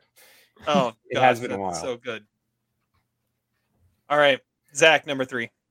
All right, my number 3 movie comes from I believe it's a movie in my top 25, top 30. Terry just watched it within the last year, so I'm hoping he remembers it. The movie is Boys in the Hood. And a lot of great music in that movie, but the song that stands out to me is not an R&B song. It's not a rap song. It's a song that is a classic, "Ooh Child" by the 5 Stairsteps, I believe. Ooh. And "Ooh Child, things are gonna get easier." I mean, that song takes me back. Not that I grew up in that neighborhood in that time. Someday. Another Guardians song, by the way, Guardians of the Galaxy. Of course, because all they did is just rip off songs. But that song takes place at the transition point of that movie. The movie starts out with a flashback of young Trey's life as he meets his friends Ricky and Doughboy, and he goes to live with his dad, Larry Fishburne. And they're maybe 8 or 9 years old, and then Doughboy gets arrested. And they go off in the police car, and then Singleton just brings in that "Ooh Child" to transition to the present day. Beautiful.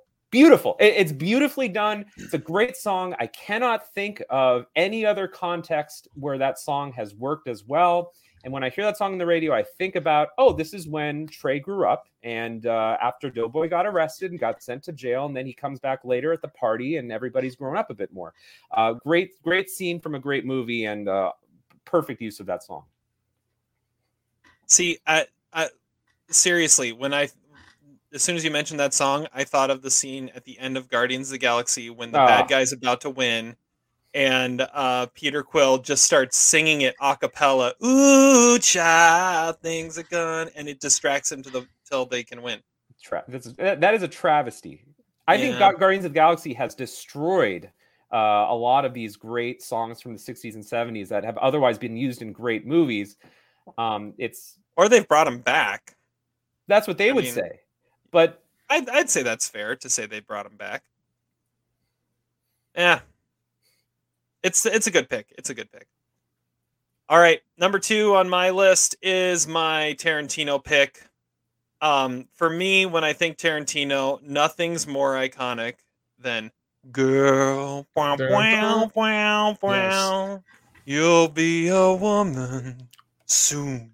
Even better than "Son of a Preacher Man." Yeah, that's the best one. Yeah, it's the best one, and the best scene. Watching Uma dance around to that, and then how the whole scene ends up. It's just it's just brilliant. And that of all the songs in Tarantino movies, that is the one that I most identify as a Tarantino song and with a specific Tarantino moment. It's because it's a remake of a song too, which makes it even more perfect. Because I've heard the original, and the original would not have fit in that scene. No, yeah. So yeah, number 2 on my list. You'll Be a Woman Soon. Pulp Fiction. Great pick. Is that the one, or was it Son of a Preacher Man that Tarantino said he wouldn't have made the movie if he hadn't gotten the rights to it? I think it was one of those 2 songs. I can't remember. I don't know. I mean, they're like the same scene, so yeah. Maybe he wouldn't have shot that scene if he didn't have the rights to it. But I can't remember. There's some story about that. But obviously, you can't have that scene without that song, and you can't think of that song without thinking of the movie. Absolutely. All right, Todd, number 2. My number 2 is my TV pick, and it was the only TV pick that could possibly be used. There was a song by Tommy James, and it is in Breaking Bad. It is Crystal Blue Persuasion. Because, I mean, how else are you going to use a song like that? Like, I mean, the song like kind of had a resurgence after that, just because it shows the montage of, you know, Walter White's operation and going all the way through its process through its international distribution. And Crystal Blue Persuasion seems like it could have been written for that scene. And I known the song before, but now I will never think of it in any other way. But in terms of Breaking Bad season 5, the best season of TV ever. Yeah, it's a great pick. The issue is I would maybe have 2 songs over it. One would be Baby Blue by Badfinger, which ends the series. Because you can't hear that song without thinking of Breaking Bad. And then the one, this is more of a quirky sort of personal pick, but that season 1 episode with Wendy and the prostitute Wendy, you can't get that out of your mind. So those 2 would rank a little bit higher. But of course, in terms of iconicity, you can't go wrong with Crystal Blue Persuasion. Oh yeah, and like the perfect fit. Like, I mean, the lyrics in the song could not be put in a more perfect situation than.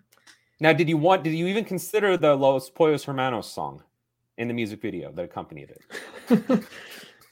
No, I didn't, but I mean, I probably should have. You should have. All right, Zach, number 2. All right, my number 2 pick is it really a hit song that goes with a movie? I'm going to say yes, even though it's a national anthem. And it is La Marseillaise in Casablanca. And I don't know if it really fits the spirit of this list, but I had to include it somewhere. It is the scene where, the tensions are boiling in Rick's Cafe Americain. And, we've got the German troops playing their national anthem. And then we've got Laszlo who, comes in and, he says, play La Marseillaise, play it. And then, of course, Rick is the one that says, okay, he gives the signal. And then they play it. And everybody in the Rick's bar stands up and they sing it. And it's a beautiful moment of patriotism and liberty and justice. And it's everything that Frank Capra ever wanted to do in his movies, but much better done by Michael Curtiz. And again, I don't know if it's a great use of a song. I don't know if it per se is the perfect definition for it, but it's a movie I had to include on my list. And it's a movie that I think makes me, get chills every time I watch it. And it's one of the many things that makes Casablanca a great movie. As time goes by, might have been the number 1 song in Casablanca. That's the one that everyone would pick. But if we're talking about iconic moments in the movie, there's nothing greater than La Marseillaise in Casablanca. That's a good one. That is a good one. Yeah, as time goes by, it's the more iconic, but talking about one that has a better moment in the film, it's that. For sure. All right. On to number 1. Number 1 on my list, it's a classic one, but as I was thinking about it, no song is more like just iconic and chilling and just perfect for the moment, quite like Singing in the Rain from A Clockwork Orange. Wow. Was not expecting that. Yeah. Nicely done. Once I got that in my head and thought of that one, I'm You're twisted, man. Nothing is more twisted than Singing in the Rain from A Clockwork Orange. I'm not even that big of a fan of that movie, but the first like 10-15 minutes of that movie from the zoom in shot of stars, it says on our website. I know, from the like zoom in shot of his eye, and then that scene where he's just kicking the crap out of these people while he's singing in the rain. I mean, you can't get that out of your head. And I mean, yeah, it's Singing in the Rain. You think Singing in the Rain, the movie, but honestly, that's like the 5th best song in the movie, Singing in the Rain. But if you want to talk about just the best use of a song, Clockwork Orange, that's just brilliant. It's also used in Leon the Professional. When she's like dressing up like all these people that try to, or whatever, their whole game they're playing. Yeah, that'd be like saying I'm gonna pick "I Feel Pretty" from Anger Management, though. I mean, that's just that's not bad. So no, it's an amazing pick, Terry. I mean, I was not expecting that either. Well, thank you. I am to surprise. All right, number one. I'm going a little off the board for my number one. It's from Get Out, and it is the opening sequence by Redbone by Childish Gambino, because that song is an amazing song, and the fact that it opens with that, it kind of lulls you into this like sweeping thing. You don't really know what you're going to expect from the rest of the movie. It really kind of gives you a false sense of security until like the actual drive out to the house happens. Like that song, I've never heard a more perfect use of a song that is super popular than that. And it was one of the first things I thought of when this list came up. And maybe it's not the actual objective best, but I mean, everything that Jordan Peele does, even in his trailers, is perfect for uses of songs. And I absolutely love the way he used Redbone. Are we going to talk about the Nope trailer before Batman? Did you guys see that? Yes. Yeah. Wow. I'm again a great song too. I don't remember the song. What was the song that was in that trailer? I don't remember what the actual song was. I just remember I was like, oh, and I was like, oh, and then I realized it was Nope, and I was like, oh yeah, okay. I did not expect, like, when it started with like the green screen cow or whatever, or no, it was the horse. I was like, what is this? I know. I did not know Daniel Kaluuya. Daniel Kaluuya. He looked like he was in Widows again with that look on his face. It's like it gradually got clearer and clearer to me that this is Nope. This is the new Jordan Peele movie. Oh crap! I was not expecting that. It's coming out in July too, man. I can't wait for that. Yeah. Do you guys like vividly remember the opening of Get Out though, the way I do with this song? No. Okay, watch it again. You'll be Nope. Nope. I see what you did there. Yeah, see that? That's another thing you gotta say. You gotta love about Jordan Peele's movies is he has like these perfect names, his perfect titles that are just regular names, words, phrases, and it works. It works. All right. Zach, number one. See, this is what I love about this podcast. We are pulling no punches here. We are choosing we're not the bullshitters. We're not choosing the songs that everybody else would choose. We're choosing, a song from Get Out that no one knows except for Todd. Terry's Childish Gambino. Come on, everybody knows that song. Okay, we didn't remember it. I'm sure lots of people remember it. Terry, obviously he's the depraved one on this podcast. He's going for something. I mean, he went to the sex movie in Portland by himself. Like, we know his mind. He's messed up. I'm going to go for a pick that is a purely Zach pick. I don't think Terry's seen this movie according to the website. I have no idea what that's referencing. Yeah. So I don't either. Didn't you see some sex movie in Portland by yourself? Am I crazy? No. All right. I don't think so. You might be talking. Are you talking about that random musical I watched? Yes, that was it. Yeah. Oh. Didn't I make you watch that one? More exciting as a sex I forget what it's called. Bad Luck or Banging Looney. Hello Again or something like that. Yeah.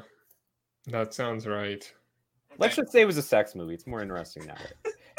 Anyway, my number one song, I texted this back in like maybe October to Todd when I came up with the idea for this power ranking. And this is the song that inspired this list. And the movie is The Virgin Suicides. one of Todd and my favorite movies, I believe, of the late 90s. And the song, never seen it. Yes, according to our website, you have not seen it, which is shameful. That's going to be an assignment at some point. Probably next podcast. Probably. The song is Crazy on You by Heart. So the scene occurs midway through the movie when Josh Hartnett is trying to be a stickman. Also, one of the great amateur stickmen is Josh Hartnett in that movie, Trip Fontaine. Also could have been on our list of greatest potheads as well. Anyway, he's trying to, spruce himself up a little bit, make an impression on James Woods and Kathleen Turner because he wants to go out with their daughter, Kirsten Dunst. And they have this kind of civilized dinner, and everybody in the family's there. The Lisbons are a very conservative family. And it's like, well, the family's all sitting there. He's not going to get to first base. Like, this is not going anywhere. So they kind of politely say, oh, good night. Okay, good night. I'll see you. And as a great stickman, it's just regret, right? Because you can't, you're not doing what you were sent on this earth to do. Gets in the car. We start hearing those initial guitar strings and strains from the Heart song. It's a little bit like the Freaks and Geeks song. It kind of starts out kind of slow. You don't know where it's going. And then bam, Kirsten Dunst jumps in the car, gets all over him, and they start furiously, passionately making out. And the electricity, the sexual energy from that scene has never been duplicated in another movie. I mean, that scene, except for maybe the opening scene of Speed, no other scene turns me on in a movie quite like that. It's a great moment. The cinematography, the backlighting, the night scene, the being in a car together. The best part of it, though, is that she leaves, runs back to her house, and what does he do? He pulls out her retainer from his mouth. Perfect. Great moment. Great scene in that movie. And that song, you'll when you watch that movie in 2 weeks, Terry, you will never think of that song the same way again. It's not like the most famous part of that movie, but to me, I cannot think of another song being used in that scene. And I also can't think of that song now without thinking of that scene. I've said that numerous times already, but I'll just repeat it. That song more than any other. You know the scene I'm talking about, Todd? Yeah. It's a great choice. And yeah, I remember us talking about that. All right. Trust me, Terry, you'll agree. Okay. All right. Let's recap 5-1 and then go over some honorable mentions. For me, number 5, Mr. Blue Sky from Guardians of the Galaxy Volume 2. Number 4, Oh Yeah from Ferris Bueller's Day Off. Number 3, You've Lost That Love and Feeling, Top Gun. Number 2, Girl, You'll Be a Woman Soon from Pulp Fiction. And number 1, Singing in the Rain from A Clockwork Orange. Todd. Number 5, About Her from Kill Bill Volume 2. Number 4, In Your Eyes from Say Anything. Number 3, Damn It Feels Good to Be a Gangsta from Office Space. Number 2, Crystal Blue Persuasion from Breaking Bad. And number 1 is Redbone from Get Out. Zach. Nice. Number 5, Across 110th Street from Jackie Brown. Number 4, Come Sail Away from the first episode of Freaks and Geeks. Number 3, Ooh Child. Not from Guardians of the Galaxy, but from Boys in the Hood. Number 2, La Marseillaise from Casablanca. And number 1, from The Virgin Suicides, Crazy on You by Heart. All right. So some honorable mentions. First, I haven't seen it yet, but from what I've heard, I'm surprised neither of you said Bye Bye Bye from Red Rocket. Oh, that's a good one. Yeah, damn it. That is a good one. I don't think it would make my top 5, but that's a great honorable mention. Yeah. All right. So really, really close. My number 6 was Mrs. Robinson from The Graduate, because it's an original song, but it's just a perfect song for that. I also have the biggest snub at this year's Oscars, So May We Start from Annette. If I was going to pick a Cameron Crowe song, I was going to pick Free Fallin' from Jerry Maguire. That would be your Cameron Crowe pick? Yeah, that's what I go with. I don't know. You are off your rocker. I am, but it's a great one. I remember that song from the Patriots Super Bowl more than Jerry Maguire. Okay. I got Springtime for Hitler from the Producers. Todd and I have looked for it. We've never found the actual title of the song, but I'm just gonna say Silencio from Mulholland Drive. Oh, yeah, that's a good. Yeah, it's Rondo. Yeah. It's from Club Silencio. Yeah. Yep. That's a great pick. You redeemed yourself slightly. Tequila from Pee-wee's Big Adventure. Nice. If I was gonna go, Apocalypse Now has some great music too, but The End from Apocalypse Now by The Doors, that's a great one. And then I've got a few that like every song from the soundtrack could have been picked. Like pretty much any song from Forrest Gump could have been picked for this, but the one that stands out is Running on Empty. And then any song from Remember the Titans could have been picked, especially Oh, I've Seen Fire and I've Seen Rain, which is playing when Gary gets in his car accident.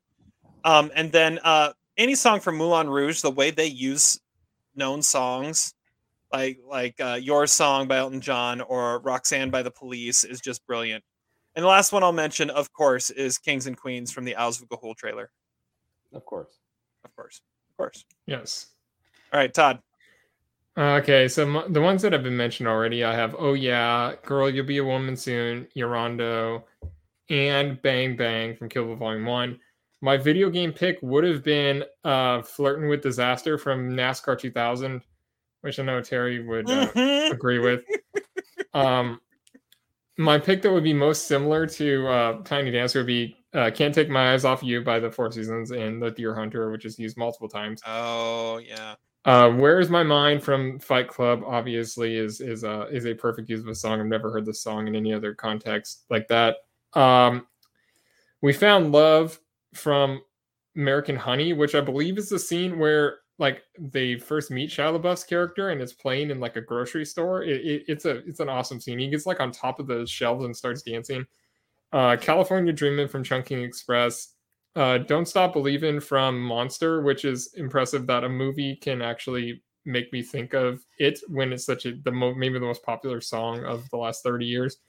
Or 40 years. I don't know when that song actually came out. Then there's Girls Just Want to Have Fun from Hysterical Blindness, which is a TV movie with Uma Thurman, which I can only think of that movie when I hear the song. Don't Dream It's Over from The Perks of Being a Wallflower, which is another song that everybody knows, but like I only think of that movie. And the one that honestly probably was my number one and should have been my number one, because it's been my number one on like 4 different power rankings we've done, is Every Time in Spring Breakers. Oh yeah.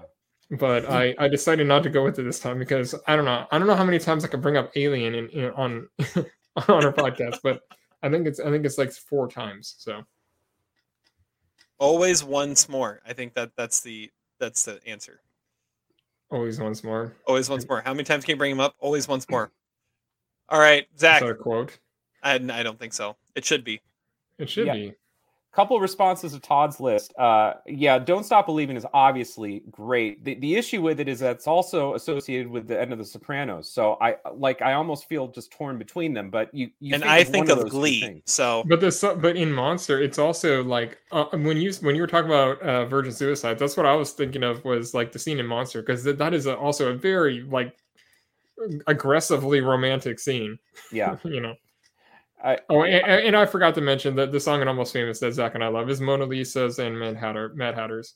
Yes, which is a scene where Penny overdoses, which is you'll never song. You'll never hear that song and not think of that scene. So that really, for my definition of this list, is perfect for the list. I also thought you were going to go with God Bless America from The Deer Hunter. What happened, man? I had a song from The Deer Hunter already, but yeah, I mean, I guess that's a little too cute. Anyway, okay, I'm going to try to go through these kind of fast. Anything from Scorsese, I would go Layla or Sid Vicious's My Way from Goodfellas, Rags to Riches, but also then that Darlene Love Christmas song is great in Goodfellas. You could also go Give Me Shelter, but mostly I would say that in the opening of The Departed. We could go with Hip to Be Square from both American Psycho and Naked Gun 33 1/3. Bra or Simonade, I don't know. Bra by Simonade in 25th Hour. That's the scene where they're at the party in the club. House of the Rising Sun at the beginning of Best of Youth. Todd knows what I'm talking about. Sail at the beginning of Disconnect. Photograph in Funny People. Immigrant Song at the beginning of Girl with Dragon Tattoo. Night Call at the beginning of Drive. That's a great song. I've never heard that song anywhere else. We'll Meet Again in Dr. Strangelove. Dude Looks Like a Lady in Mrs. Doubtfire. And then a couple of unconventional picks. I Got You, Babe in Groundhog Day because that's what he wakes up to every morning. Puff the Magic Dragon and Meet the Parents. The song by the Weeknd in Uncut Gems. And then I alluded to this earlier, but the French song in Moonrise Kingdom. I mean, that's now that's the Wes Anderson song, and he originated it, I believe, in Moonrise Kingdom. And rapidly, Goodbye to Me, the Harry Nilsson song, and Lars David Bowie from Worst Person in the World and Licorice Pizza are becoming so identifiable with those movies. I can't think of them without hearing those movies.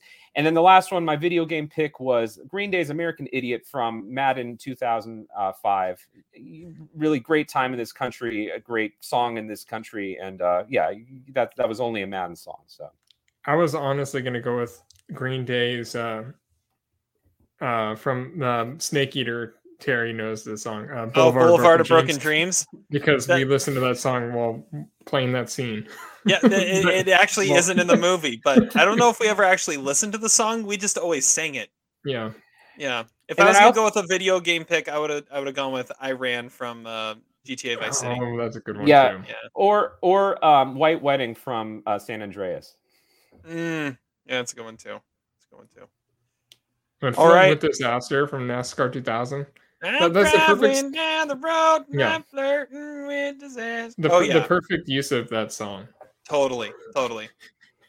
Okay. All right. It's time to try and predict Adam's list here. I think I kind of like the fact that like most of mine haven't even been mentioned yet. So we'll see how if that's a good thing. So my predictions for Adam's list: number 5, Bohemian Rhapsody from Wayne's World. Number 4, Hooked on a Feeling from Guardians of the Galaxy.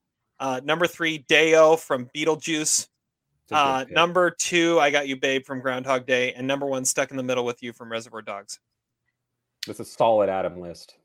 Okay, my number 5 is America the Beautiful from The Sandlot. Number 4 is Stuck in the Middle with You from Reservoir Dogs. Number 3, Stars Are Blind by Paris Hilton from Promising Young Woman. That's got to be on this list, right? Number 2, I Got You Babe from Groundhog Day. And his number 1 is obviously I'm Shipping Up to Boston from The Departed. All right. Zach?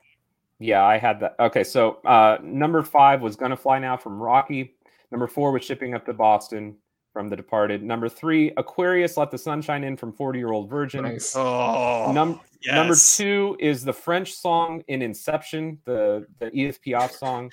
And La Vie en Rose? Isn't it La Vie en Rose? Yeah, whatever the French song is that they play. And then the number 1 was Bohemian Rhapsody and Wayne's World. Wow, so all those that we never mentioned were the ones that we predicted for Adam. Stars Are Blind's coming up on this list. I'm surprised it wasn't on Terry's list, considering it was his number 6 of all time. Yeah. All right, now honorable mention. This is how great I am at remembering songs in moments like that. All right, honorable mentions for Adam's list. We have The Times They Are A-Changing by Bob Dylan from Watchmen. That kind of ruined that song, but okay. Bell Bottoms by the John Spencer Blues Explosion from Baby Driver.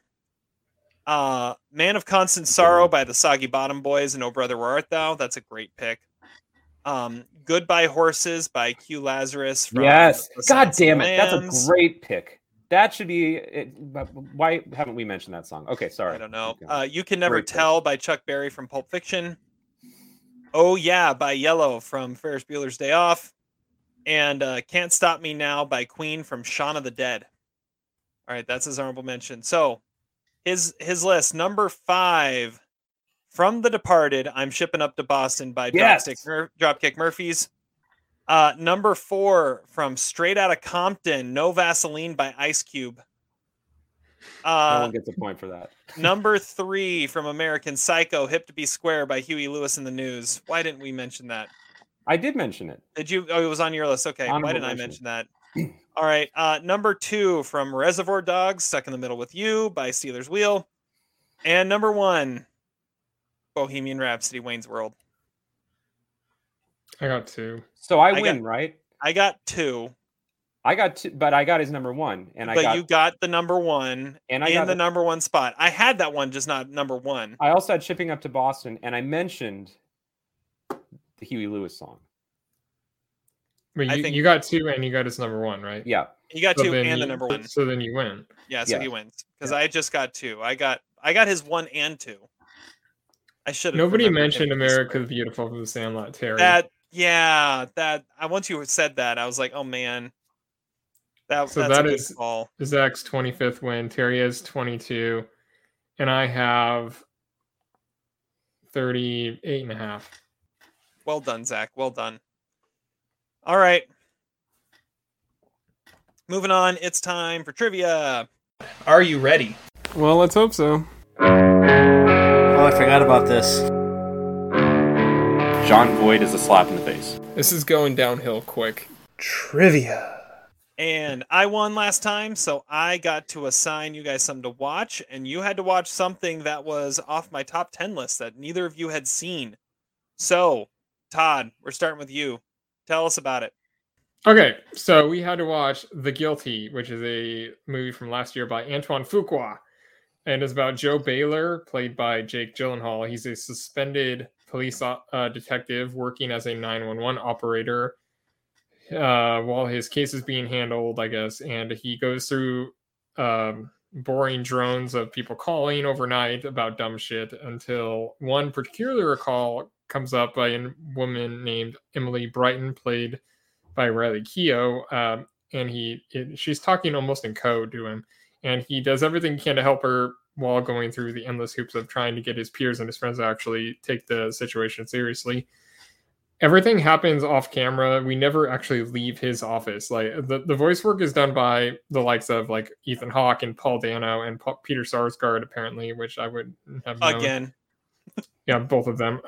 It's a remake of the Danish movie of the same name in 2018. Jake Gyllenhaal is great because his sarcasm makes it interesting even when nothing's going on. It's a troubled performance, and he makes it intense even when nothing is actually happening. And because so you're sort of on edge. Like he needs to play more cops because he's just really good at that. But the directing is kind of complex because it makes us care about what's going on, even though we're not actually seeing it. I mean, we have to visualize what's going on. It comes off eerily similar to like Buried, which is the Ryan Reynolds movie where he's buried alive. Like, I mean, because we never leave the coffin in that one either. It's written by Nick Pizzolatto, who was a creative True Detective, and you can see where he gets his attention to detail. It's identical to the original, but it has a slightly different tone, so it still works. I mean, it's about a guy trying to rehabilitate himself by helping others while realizing the error of his own ways. The twists are handled well, even if you know where they're coming from. It's a pretty tight thriller, and I like it. It's my kind of movie. It's a 3-star movie. Nice. I was wondering how it related to the original, because I know you'd seen it. So it's basically a shot-for-shot remake type of deal. Yeah, but I mean, it does have a slightly different feel, but yeah, I mean, it is basically the same movie. Okay, all right. Zach, what'd you think? Yeah, this is a Todd movie, not a Zach movie. I did not like it very much. We got, some classic Todd actors in here. We've got sort of a Todd premise in a way. We got a police story about a guy who's done something bad but kind of gets rehabilitated. I liked the first half hour of this movie. I thought it was kind of an interesting setup. It's by the writer of True Detective, which also makes it a Todd movie. I thought it was kind of cool, like seeing how he doesn't take his job too seriously. Jake Gyllenhaal is very much in like 90s Tom Cruise mode in this movie. He's like freaking out, man, in the way that Tom Cruise is freaking out in like the 90s. That's not a good imitation, but anyway. So what I didn't like about this movie is this is like screenwriting 101. You got the crisis. You got storyline A with the crisis call that he gets on the phone, and you got storyline B, which is his personal life and problems. And oh yeah, screenwriting 101. Let's have them intersect at the end in the most convenient, contrived way possible. It's called The Guilty for a reason. It's a very kind of silly Deus Ex Machina, I thought. I just kind of got bored by it by about the 30-45 minute mark. I think it's an interesting idea. It's an interesting concept for a movie. I read on IMDb that Antoine Fuqua, I think, had developed COVID-19 and so had to work from like some sort of suit. Maybe it was the same suit that Paul Dano was wearing in The Batman to give his actors instructions. And I would be much more interested in seeing a movie about that than this movie. I give it 2 stars. Oh. That's disappointing. Bill Burr wasn't even a cop in this movie. I mean, really, that was an easy target. I Well, yeah, it was in my top 10. Since I've watched some other things, it's fallen out since, because it was right on the edge of it was number 10 when we revealed. But no, I love this movie, and the one thing I was wondering is how it compared to the original. So I think Jake Gyllenhaal's great, and I love movies like this where it's kind of like Phone Book in that you hear, not Phone Book, Phone Booth, where you hear everything but you don't really see anything, and you have to kind of like it leaves way too much up to the imagination. But that's a good thing, and yeah, like and I thought it was like the perfect COVID movie too. Yeah, well, Buried is the one that I Phone Booth is a decent comparison to, but yeah. But like Gyllenhaal in this movie, he's got two modes. He's got intense and more intense. There's not like a whole lot of dynamic interest to his character, and they don't really develop it anymore. And I don't know, like it's because he's pissed off the whole movie because he's doing a job he doesn't want to be doing.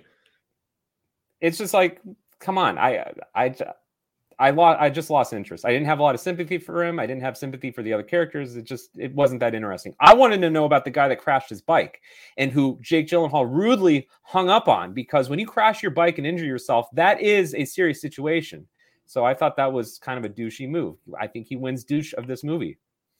Zach is saying that from experience. I may be saying that from experience. I remember that experience. All right. I thought it was a fun, tight trailer. Tight thriller. Tight. Yeah. A nice tight thriller. And yeah, worth much more than 2 stars. It was almost a 4-star movie for me last year. All right. Well, that means we're into trivia now. And my trivia that we're going to be doing here is all surrounding Batman. I mean, we reviewed the Batman, so we're going to be talking Batman. Let's see here. Which one should we start with? We're going to start with this one. Live action Batman movies have been nominated for 9 different Oscars.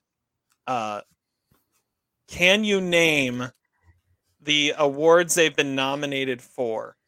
So you need to give me the category and the film. And we're looking at the 9 live action Batman movies since 1989. So there's not many of them, but yeah. So that's what we're looking at for this first category: the 9 Oscar nominations that Batman movies have had. Zach, you can start. Can I start? Thank you. I'll get the point. Heath Ledger. I think the rest might be yours, Todd. All right, Heath Ledger for Dark Knight is correct. You didn't have to say the movie. You do have to say the movie, but I mean, it's the one acting nomination that's gotten. Yeah.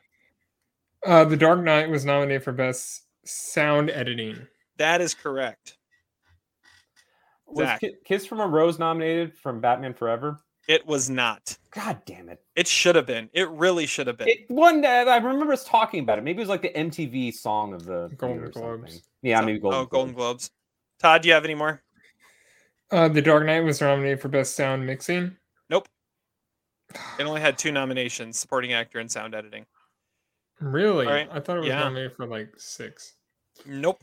Then the Kiss Me, Heal Me, Feel Me, or whatever from Batman Forever. No songs have been nominated from Batman movies. Whatever. Let me double check this. Art direction for the first Batman movie, maybe.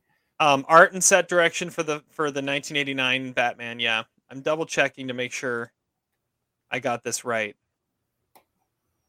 Hold on, I might have missed some for Dark Knight. Now that I'm looking at it, it was nominated for like 6 or 8 Oscars, right? I mean, that's why. Gosh, yeah, I missed some here. Okay, so what did you say? Sound mixing. Sound mixing. Yeah, that was right. Best editing. Let's keep going. It was nominated for editing. Then I was wrong. There have been more than 9. There's been 15 nominations. I'll give Zach a point for getting the other one. What? The art and set direction for the first Batman. Oh. I'll give him a point for that. He's gonna need it. I'm gonna say art direction for the Dark Knight. No, it's art direction for Dark Knight is correct. So am I back in it? Sure, keep going. I'll let him see if he can get more. I think Batman Forever was nominated for a few more. I want to say like sound. Batman Forever was nominated for sound. Batman Forever for costumes. No, I no feel like we talked about that too. Like, we did. It did not get a costume. How did you screw this up so badly, Terry? What? No, I just missed the list of the extra ones that Dark Knight was nominated for. That's what I missed. I looked at its winners because it won sound editing and supporting actor and missed the other 6 it was nominated for. All right. Well, Zach got back in. So Zach, do you have any more? And then Todd can see if he can have any more. Did Todd say Dark Knight for makeup? No, but you just did. All right, Todd, you can get another one. Did I get a point for that? Is that right? Yeah, you did. Yep, that's right. He did not say it, but it is correct. No. See, Batman Forever for best art direction. Oh, damn it! And, no, Batman Forever. I mean Batman Returns. Still nope. Okay. All right, Zach, do you have any more? Batman Forever for sound effects editing. Batman Forever for sound editing is correct. Yes.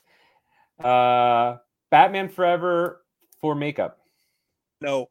Oh. All right. So what we missed first, Dark Knight here had some more. It had sound editing or one sound editing. Dark Knight had cinematography. Didn't Batman Begins have cinematography too? Wally Pfister. And visual effects, I think, were the only ones we didn't say from Dark Knight. Then what did you say, Todd? Batman Begins didn't have cinematography. Batman Begins had cinematography. Son of a bitch, I knew that. Batman Forever had cinematography. Oh, okay. And then Batman Returns had visual effects and makeup. Nice. So, all right.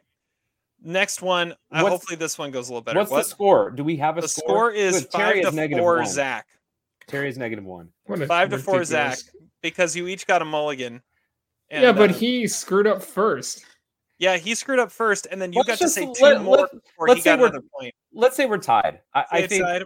We're gonna say it's tied. I'll give Todd next point. 5-5. Okay. Next category, and this is gonna be the last category. All right, last category. There have been talking about the 9 live-action Batman movies since 1989. There have been, from my count, 31 people that have been in Batman movies that have been nominated for an acting Oscar. 31 people that have been in live-action Batman movies that have been nominated for an acting Oscar. You cannot say Ben Affleck. Damn it. There you go. He's the first one I thought of. Has not been nominated for an acting Oscar. That's counted as a Batman movie? Yes. Batman versus Superman? That count. That's in the 9. That's in the 9. So the 4. So the two Burton, the 2 Schumacher, the 3 Nolan, the 1 Zack Snyder, and then the cannot Batman. be a production a Oscar like Danny DeVito. No, it had Danny DeVito also does not count. It has to be an acting Oscar. Okay. All right, let's see how far we get through this list. Zach went first last time, so Todd, you get to go first. Christian Bale. Oh, Christian Bale should be correct. Yep. Heath Ledger. Heath Ledger.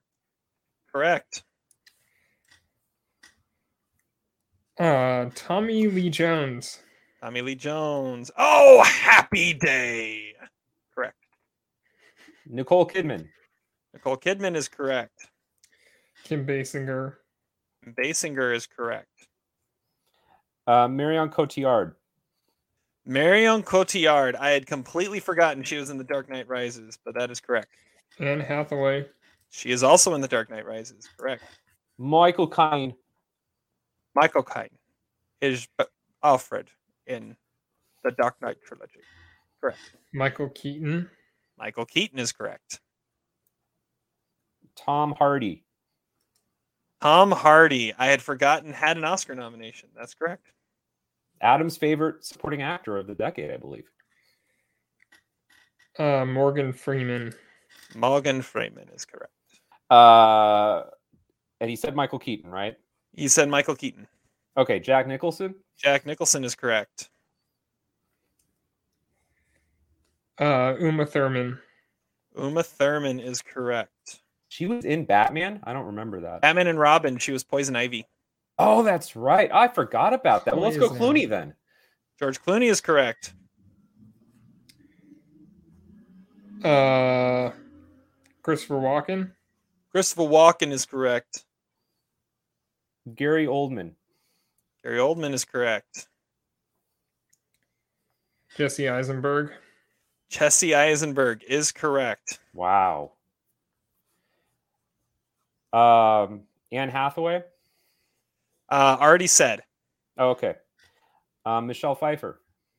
Michelle Pfeiffer is correct. Jack Palance. Jack Palance is correct. How many do we have? You've said 10, 5, 10, 15, 19 out of the 31. 31. Or 30. 30.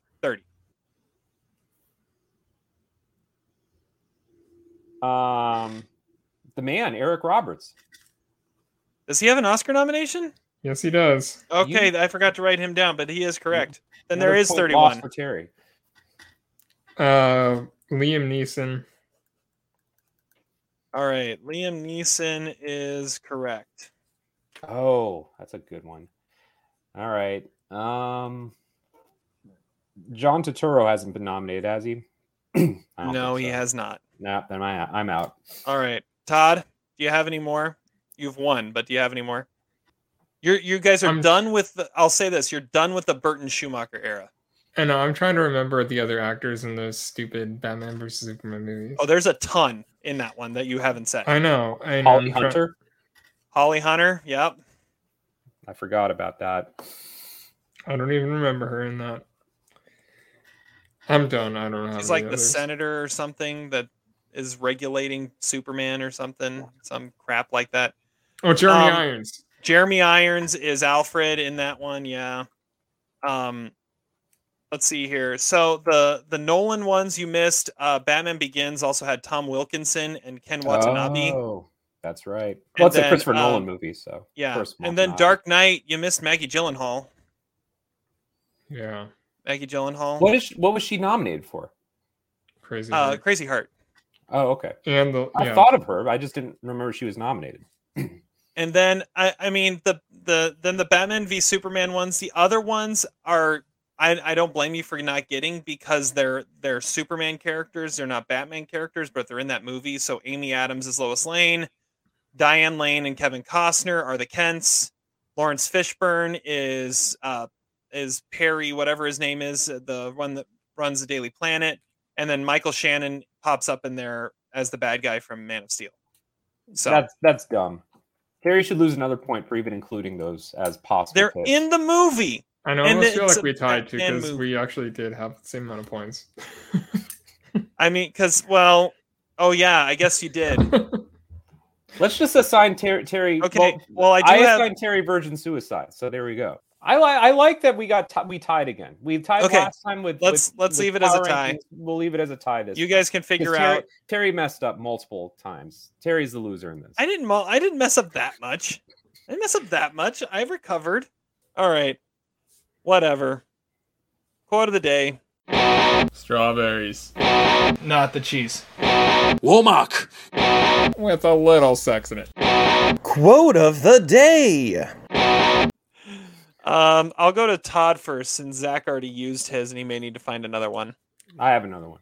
Okay. So it comes from the Batman. I just think it's a really cool quote. He's like, "Fear is a tool. When the lights hits the sky, it's not just a call, it's a warning. They think I'm hiding in the shadows, watching, waiting to strike. I am the shadows." It is a great line. And there also was not a more noir moment than his opening monologue over voiceover narration. Yeah. Yeah, that was 1940s as it comes right there. Oh yeah. All right, Zach. I was going to say, Terry, as a fellow Office man, did you get any flashbacks when Batman was reading his journal to Michael Scott's journal during his deposition with Jan? Oh, journal, I had sex with Jan, he. That's all that I thought of when Batman was reading his journal. But maybe I'm just twisted. Although I did not think of that. Not as twisted as having "Singing in the Rain" from Clockwork Orange as my number one song. That's just dark, man. That's going places. Anyway, my number one quote comes from a much better Jake Gyllenhaal performance as Lou Bloom in Nightcrawler, which I think he's trying to emulate in some way in every movie he's done post Nightcrawler. And it's when he says, "My motto is, if you want to win the lottery, you've got to make money to buy a ticket." Which is true. It is true. That is true. All right. I liked my Tarantino quote better, but that's okay. That is better. All right. I liked Uncle Jackie better. My quote comes from a trailer I saw when I saw the Batman, and it was a trailer I saw for DC League of Super Pets. But it's from Batman, and I think it's a great quote. He says, "I work alone, except Robin and Alfred and Commissioner Gordon and my IT guys and whoever Morgan Freeman played." I thought that was pretty clever. That was pretty clever.